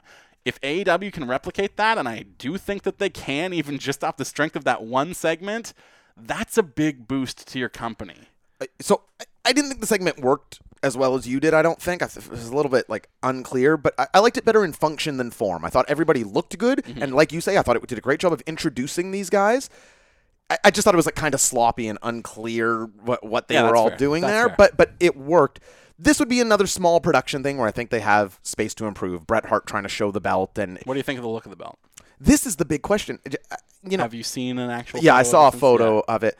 I like it. I'm kind of on the fence with it, to be honest. I think I have to see it around somebody, maybe. Fair. It looks regal, for sure. It looks expensive, which I like a lot. It reminds me a bit of the Gift for the Gods in Lucha Underground, like the multi-panel thing, and I like the Gift of the Gods. I don't know. It didn't look the best on the broadcast, and I think maybe that's my lingering impression, because I did see the photo that Cody tweeted out, and I was like, oh, that actually... Because my impression on the show was like, oh, I thought that might be a little better. And then I saw the photo. Even the way Bret Hart was lit, it made the belt look kind of purple. Yeah, and it's dark. Not. Yeah. It's not at all. So when I saw the photo, I was like, oh, that's much better than I thought it was. I do like how the AEW logo is all over the leather strap as well. I think that's a really cool touch. I'll have a harder take on what it looks like once I see it around somebody. But my initial instinct on the broadcast was, but the picture, I was like, oh, better than I was expecting. Yeah, I liked it. I like it. Jim, we've got to talk about this main event. We do. And it's funny because this main event is the first piece of this show that both you and I watched, because we were, of course, watching the Toronto Raptors win Game 6 and advance to the NBA Finals. Go Raps. And then as soon as the Raps game ended, we both hopped on a stream to watch that main event lickety-split. So, yeah, the timing literally couldn't have been better. Like, the Raps game ended, and I switched to a perfectly legal pay-per-view, purchased it, the whole works just for one match. And I mean, like, Kenny was starting his walkout when I flipped over. I was like, oh, this is so serendipitous. What a lovely day. Yeah. I have some problems with this match. Sure. But I think the match almost doesn't matter because it's shattered by the post-match in such an incredible way. Yeah. I think that Alpha Omega 1 blows this match out of the water. This was a little sloppy. I thought Jericho showed his age a little bit in this match. Jericho looked his age a little bit. Not all that talk about Jericho, like he's like, oh, I'm taking this real seriously. And he did look like absolute shit in those, when he was that video debuting the Judas Effect, where he's like throwing punches. I was like, do I throw better punches than Chris Jericho? Real punches, I mean.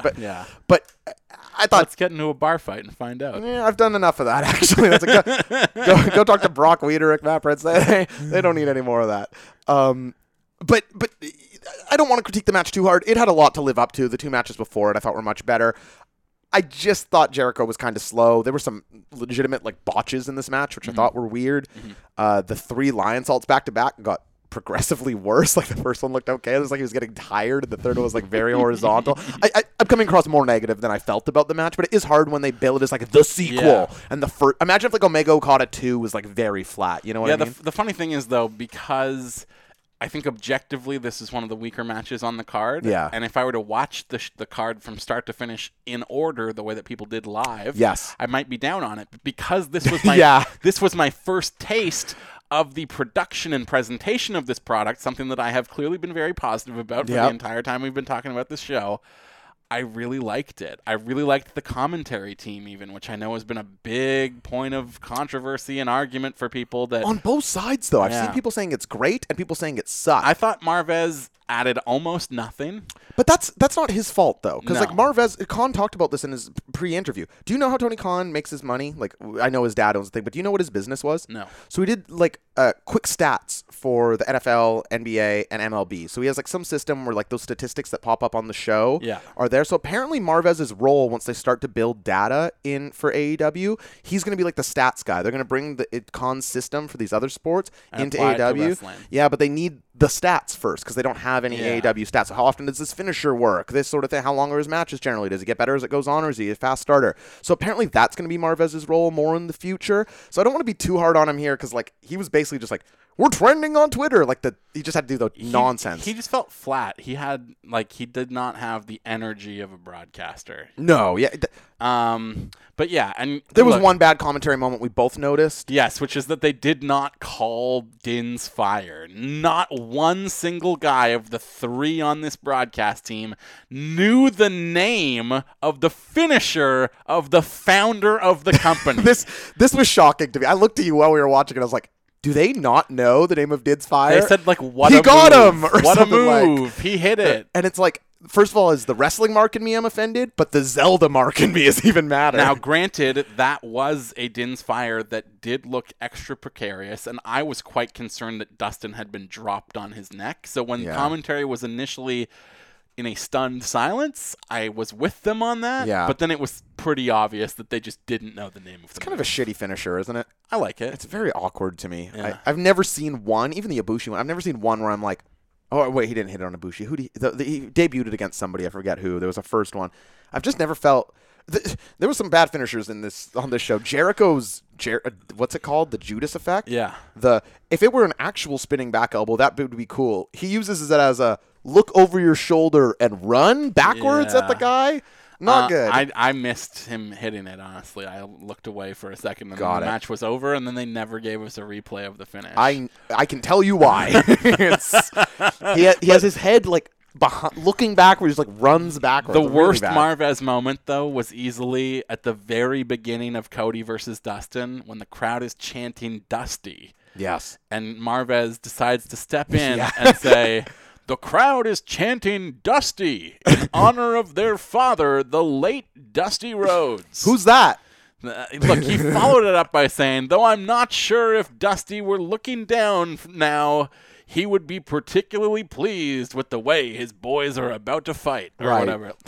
There is a point being made there, but it's introduced in such a stupid way that feels like it's stepping on the emotion of the moment that you can just shut the fuck up and let something breathe. Well, that's a big part of commentary, right? In all sports. But I really liked Excalibur, and I really liked Jim Ross as well, and I would really like Jim Ross not being the lead play-by-play guy. Yeah. Because JR, as a play-by-play guy at this stage in his career, doesn't have it, but JR as a color guy is still fantastic. I'll say this about Excalibur, and this is what makes the Din's Fire thing so weird. I felt like he knew a lot of move names, more than you hear called certainly in WWE or NXT. He was calling moves. I understand that this is a brand new trio who had never worked before that night. Yeah. So there's going to take some time to establish chemistry. But if I was in charge of the broadcast personally, I would do everything that I can to get Mark Henry out of whatever WWE contract he's in and get Alex Marvez out of the booth. Maybe put him ringside so that he can be your ringside reporter and present those stats from a different location. Yep. And your 3-man booth should be Excalibur, Jim Ross, and the world's strongest man, Mark Henry. Well, I mean, you knew as those words left your mouth that I might be the only person on earth you don't have to convince at all for Mark Henry involvement. But that Cody Rhodes question in the post-show scrum where he talked about inclusivity and diversity, who asked that question? It was Mark Henry. It sure was. Yep. And he was there as a reporter for Busted Open Radio. Sirius XM, yep. And he did a great job. He has legitimate reporting experience. He is a tremendous personality. He asked the best questions in every scrum, every single one. And he can tell stories. If you put him in that role, he will be dynamite in that role. WWE does not want to use him like that. Whatever fucking Legends contract or whatever capacity he exists on a WWE contract right now, get him the hell out of there. Get him in your broadcast booth. May I paint a picture for you, Madman? Absolutely. The booth is sitting there. It's Marvez, JR, and Excalibur. This is at All Out, okay? Okay. Mark Henry's their special guest. They're just having him there as like, he's a legend in the industry, the world's strongest man. Personal friends with Cody Rhodes as well. He's sitting beside the booth, and the guys sort of go, Mark, do you think you'd ever get into commentary? This is between the matches, and he goes, no, guys, I don't think I have it in me anymore. It's been a long time in the career. Marvez stands up to give him a hug, and he's like, you know what? Then we don't need you. Grabs Marvez, world's strongest slam. I got a lot left in the tank. As a commentator. No, but yes, I think you're right that there is a role for Marvez to play here, and that it doesn't exist yet for him. Yeah. But just use him as your Susie Colbert. Throw down to him. Take your commentary to a different location to get that sort of statistical analysis and that sort of pro sports presentation. It would also feel more like pro sports to have two distinctly different commentary locations. Yeah, so there is something to that. And but yeah, we're not really talking about the main event here. JMO, do you remember an hour ago when we talked about former Dean Ambrose, now Jon Moxley, feeling pent up, in prison, ready to unleash his true creative self? Yeah. Well, that man, would you believe if I told you, comes out after the main event as Jon Moxley, Mox written on his denim vest in his back, explosive, charismatic, slithering, mean, through the crowd, people's champ, angry, unleashed. Would I believe that, Josh? Would I believe that? I think I would, because I think I said right here on this very show both 2 weeks ago and 1 month ago that this is exactly how the show would end. How great was that?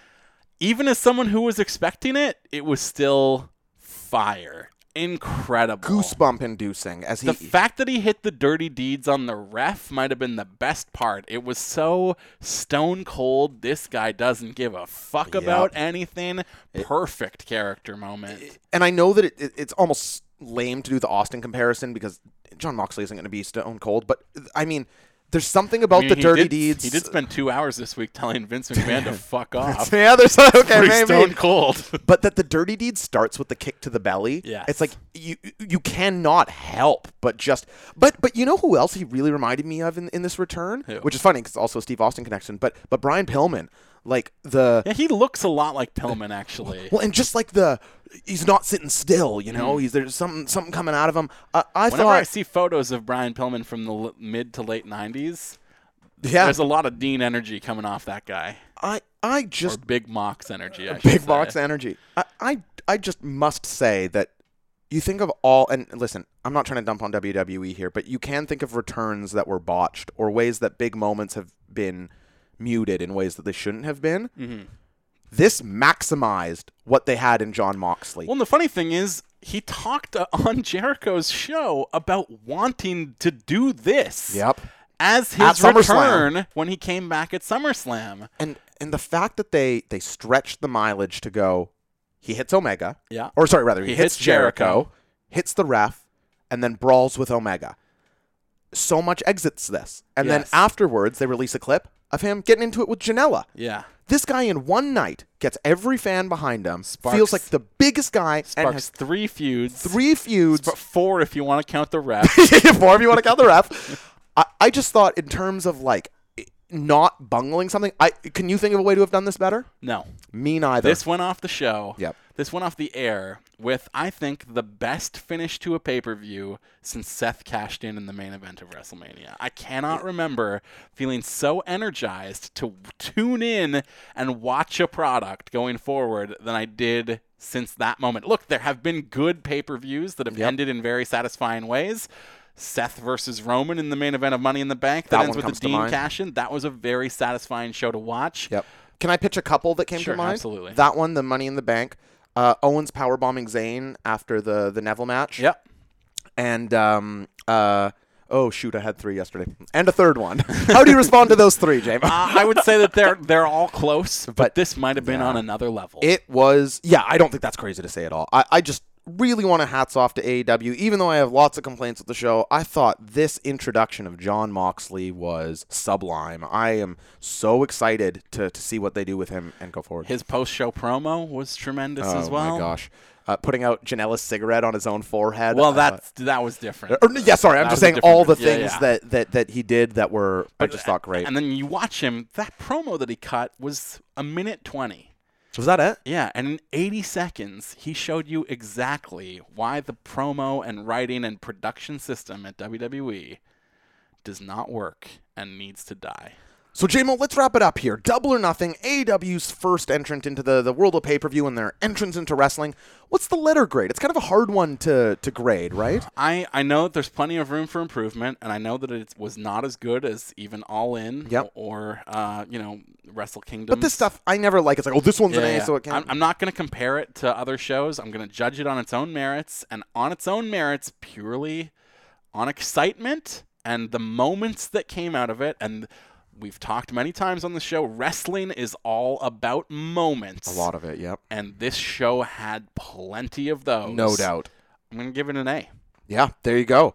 It'd be a solid B for me because there were matches on the show. It felt a bit like Dominion last year where it's like the top end is so memorable for me and the front half is like, if you ask me what the front half of Dominion was last year, I can't tell you. I just had such a great time watching this show from beginning to end. Yeah, it's fun. It's fun. That like, oftentimes I feel like I watch WWE pay-per-views as a chore so that we can talk about them on this show. Right, yeah. And obviously we had to talk about this on the show this week, but I looked forward to it the entire time. Like, that means a lot. It never wore out its welcome. It never was like, all right, let's hurry up and go. Even in like the 6-man matches, the 6-woman matches, this was a really fun show from front to back, and it just got me energized as a wrestling fan in a way that WWE product of late has not. Maybe you just love multi-man matches. No, maybe I just love AEW. Yeah, I think it's abundantly clear that you do love AEW. J-Mo, can I tell you something shocking? Absolutely. Like a true surprise here. Sure, go ahead. There's an NXT takeover this weekend. There sure is. Do you feel like I told Mike this morning because he's wondering if I'm going to be here Saturday, and I'm like, oh no, I'm missing the Champions League final and takeover. He's like, there's takeover this Saturday? It's like, yeah, man. But I don't think that's bad on its part. Like this one feels extremely these ones that aren't tied to WWE pay-per-views. I remember the Chicago one with Bate and Dunn on it. But Chicago was still tied to Backlash, I think. But it was just not a big four. Yeah. So this one stands alone, and I don't think they've ever done that before. Well, the early takeovers were all Wednesday nights, not tied to anything. That's true. Like the London one, I think, was not attached to anything. And even that Owens powerbombing Zayn one. But this is surprising to me, and we don't have time to get into a full breakdown like we'd like to do here. But I don't even know that I have a word to say about it, besides one match that needs highlighting. And is that Tyler Breeze and of course. Velveteen Dream? Yes. You know what? It's exactly everything that I talked about. If you want to go back and rewind and listen to an hour ago when I was talking about WWE's failure to establish stars and make people feel important, Tyler Breeze is like Exhibit A because that guy has been lost in the shuffle forever on the main roster. Even when he's been a prominent comedy player, there's still always been like a cap on how far they're going to put him. He goes back to NXT, and within 30 seconds, instantly feels like exactly the star that I have always known that guy to be. I have a little bit of fear for this match, if I'm being honest. I'm very excited for it. It's easily the match on this card that I'm most looking forward to be clear. Yeah. I am nervous that they're going to book this to be more comedic than I want either of these guys to be. I don't think it will. I hope you're right. Because I watched the hype video that's on the YouTube channel right now. Yep.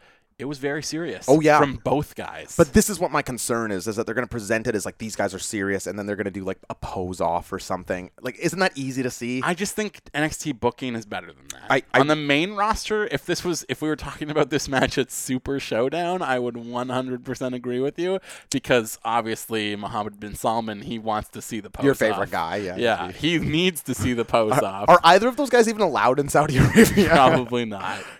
Selfies. But like I trust NXT booking to be better than that. Jim, let's just get a couple quick thoughts on these out of us before we switch over to the listener mailbag. Matt Riddle and Roderick Strong should be fun. Should be a tight. Good match. Yep. Yeah, I think Roddy's gonna lose. I think Riddle's going to look gigantic Yeah. next to Roddy, and so I think there's going to be some really fun suplexes where it looks like he's crushing him. I'm looking forward to that. It's going to be a tight match. Both these guys have like their moves, very snappy. Tag ladder match should absolutely whip. I'm really looking forward to that. I'm not fully there with it, but I think it's just because the Forgotten Sons are like almost a non-entity to me. Like they do nothing to get me into things. But just the fact that it's a ladder match with all the teams involved there, I'm sort of coming around on the Street Profits. They are so hit or miss though. Yeah, but they're really funny. Like, They're super funny. I think the one that the heavier guy. No. I'm talking about the video that they did with Stokely, the very first missing CD player one.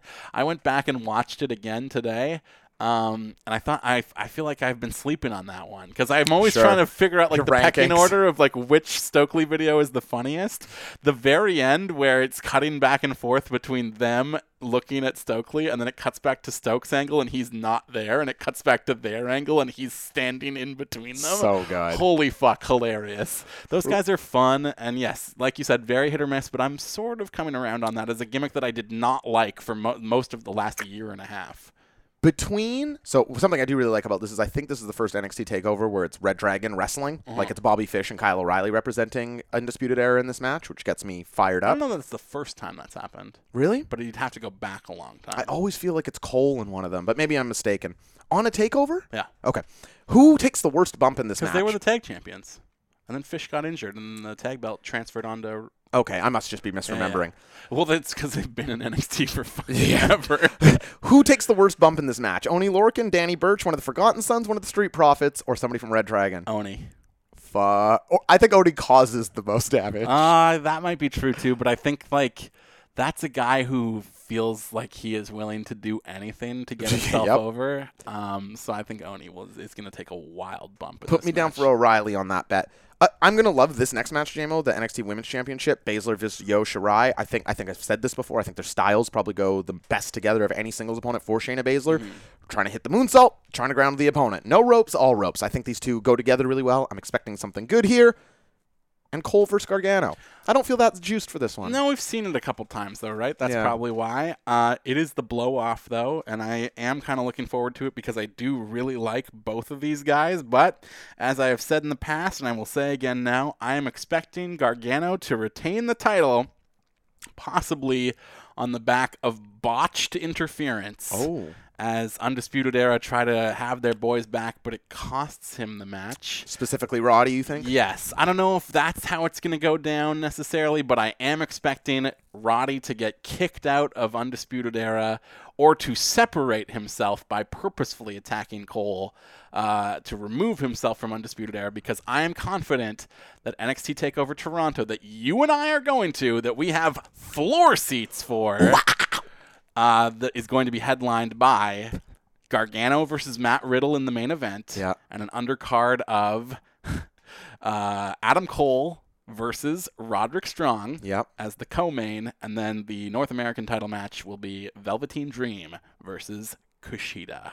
Wow, who's complaining about any of that lineup? I know somebody asked us for our predictions on Toronto in the questions, so I just got that one right out of the way. I want to apologize for Danger Boy because he has asked that question, I think, twice in a row. And so there's your answer. I agree with JMO. JMO, are you ready to jump into the listener mailbag? Because I know I am. We got to be quick here, though. We got it's 5 o'clock. We're running out of time. Raps game's coming up fast. Can I float an idea here? Sure. Only one of us answers each question. Sure. Okay. So do you want to field the first one or the second one? I'll take the first one. Okay. First question this week comes to us from the world's foremost horse professor, Matt Reynes, and also the Top Marks Most Powerful Listener of the Year 2018. Yeah, absolutely he is. I'm asking the question you didn't answer last week again. Thanks for the passive aggression. If you had a real-life Money in the Bank contract and you could steal any person's job, if you could successfully pin them, who would you challenge? Brendan Batchelor.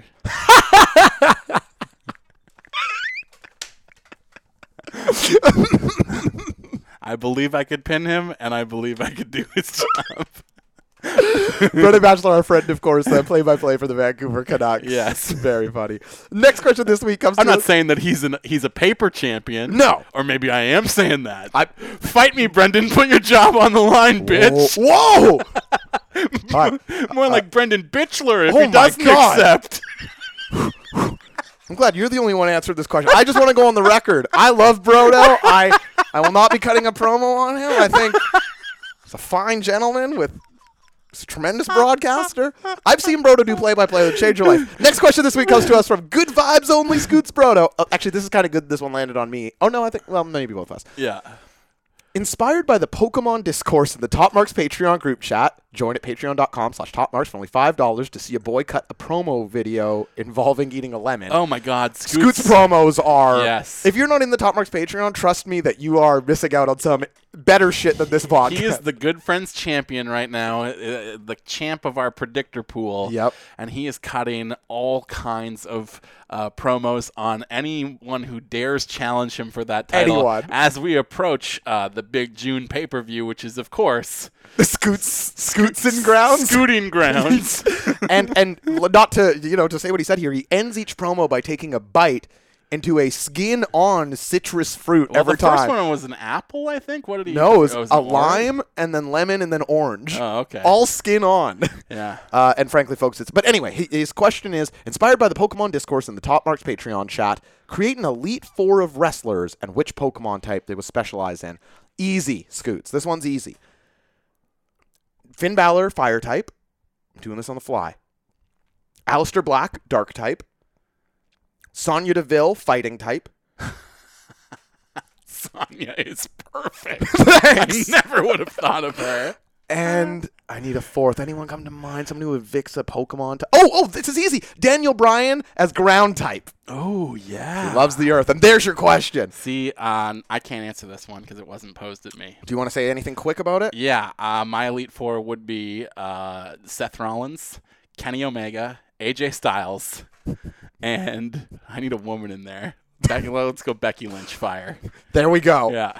Well, I just picked all the video game nerds. I Yeah. should probably have Xavier in there, but They have to have the types. That's what makes them the Elite Four. Exactly. Next question this week comes to us from the Nick Patan superfan. It's Blair Pacheco. Very interesting question here. Before a champion from NXT is called up, do you think it's more effective for them to lose the title on the way out or to vacate the title? So you remember Asuka vacated. Mm-hmm. Most, I think, have gotten pinned. Is Asuka the only exception? Viking Raiders. Yeah, vacated. They vacated. Paige vacated. Right. So there's been a few. Yeah. What do you think is ultimately most effective? You should be pinned. You should put someone over on the way out. I don't like it when they don't do that. Now, Asuka, that's a special exception because she had an undefeated streak and you don't want to mess with that. Yeah. But, there was no reason for Viking Raiders not to be pinned before they left NXT. I don't think you look weak losing a match. It's not like they'd never lost. The entire argument that Street Profits have for being in this match on Saturday is that they already pinned the Viking Raiders. That's right. Why couldn't they beat them to win the titles? That doesn't make sense. Our next question this week comes to us from... There were some questions we got this week that are just trying to get us to argue. There is a great level of them, and I'm not reading them because I don't want to be in a bad mood. So there you go. I got nothing to fight about with my hashtag good friend over here. There we go. It's Raps Day, baby. We're on the same team. Raps in 4. But I'll go with Cullen's second question here. At Cullen the Comic, John Cullen asks, which wrestler would you want to hear a Jon Moxley-style tell-all podcast from? There's so many, right? For me, my mind instantly goes to who's been there the longest because they could, and we're assuming, I guess, JMO here that they are going to actually tell all, right? I don't have to consider their personality with that. Give me Big Show then. If he's actually going to get into the nitty gritty, he has been there for everything and has you want to talk a guy who has some booking disasters under his belt by creative. Big Show's got more of them than almost anybody. See, my answer there would be Mark Henry once again. Yeah, another guy good who answer. Was completely fucked over by creative for a very long time back in the 90s as well. Next question, JMO, comes to us from Tyler Parisi at Old Tiles. Thronk. Thronk. Did you? I guess we sort of addressed this, but I'll read it anyway. Did you cry when Cody addressed Dustin post-match, or did you both just get something in your eyes? I did not cry at this. I didn't cry when I watched it live, but BR Live put it out as a clip on Twitter the day after, and I watched it again in the morning, and I did cry when I watched it the second time. So you're just not comfortable crying around me? No.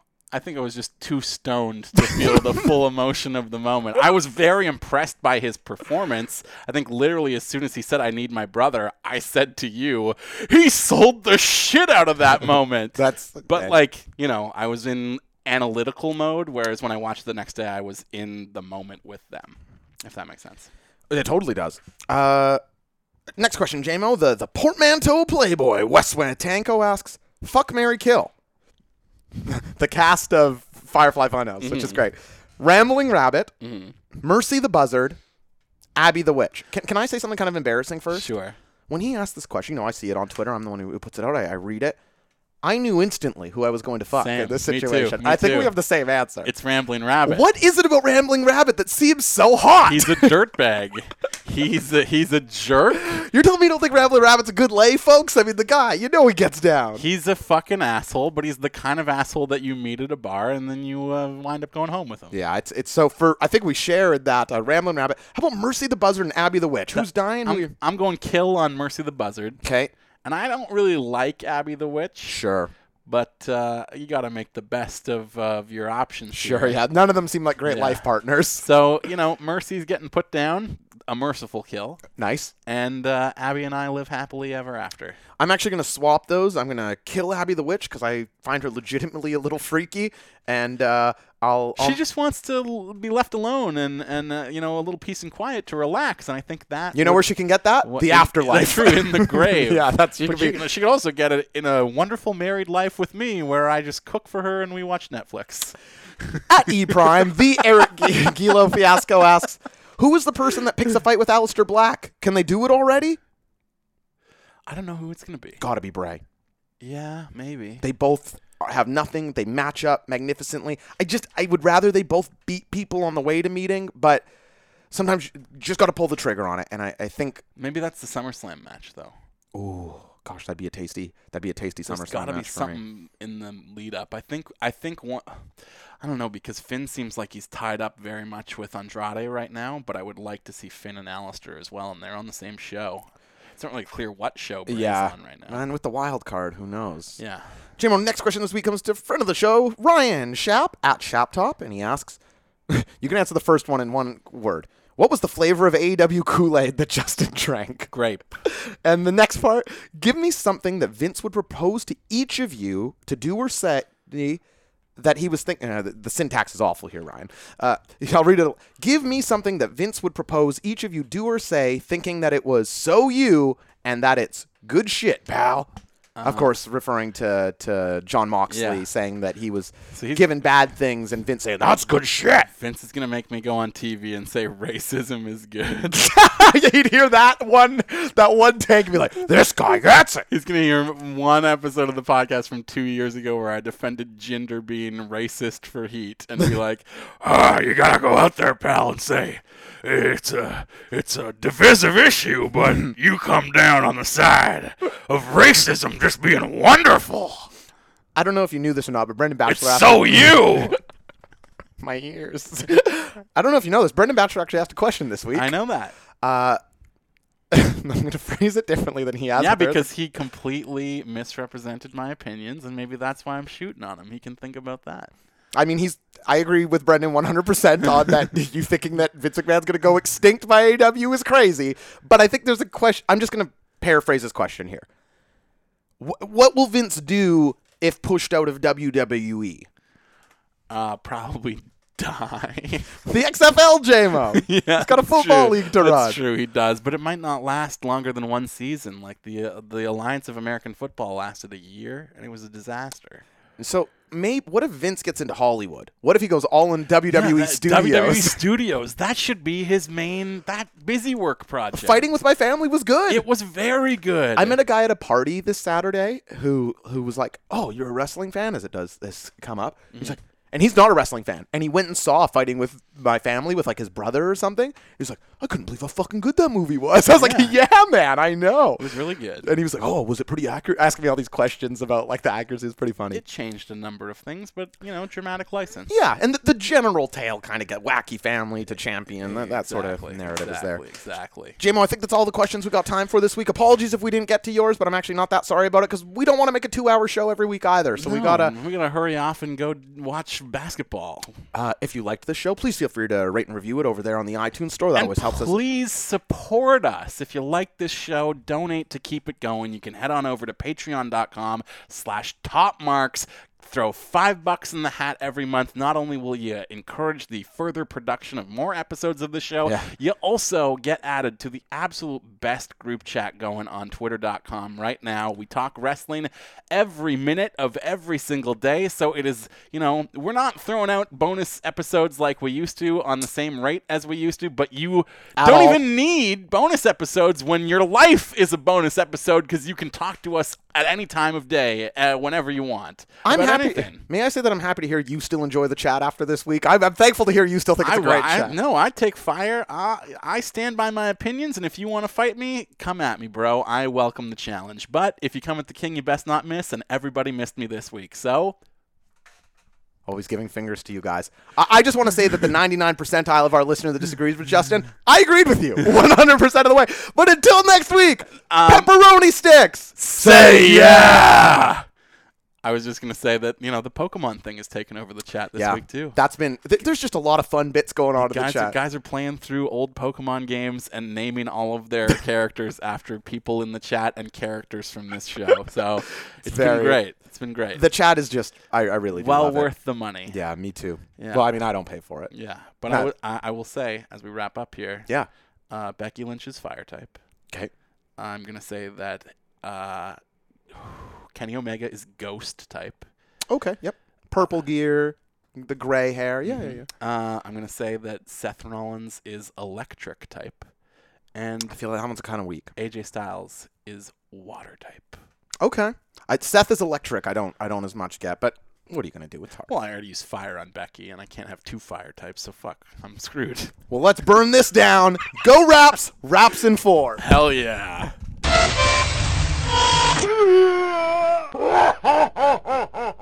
Titus Worldwide!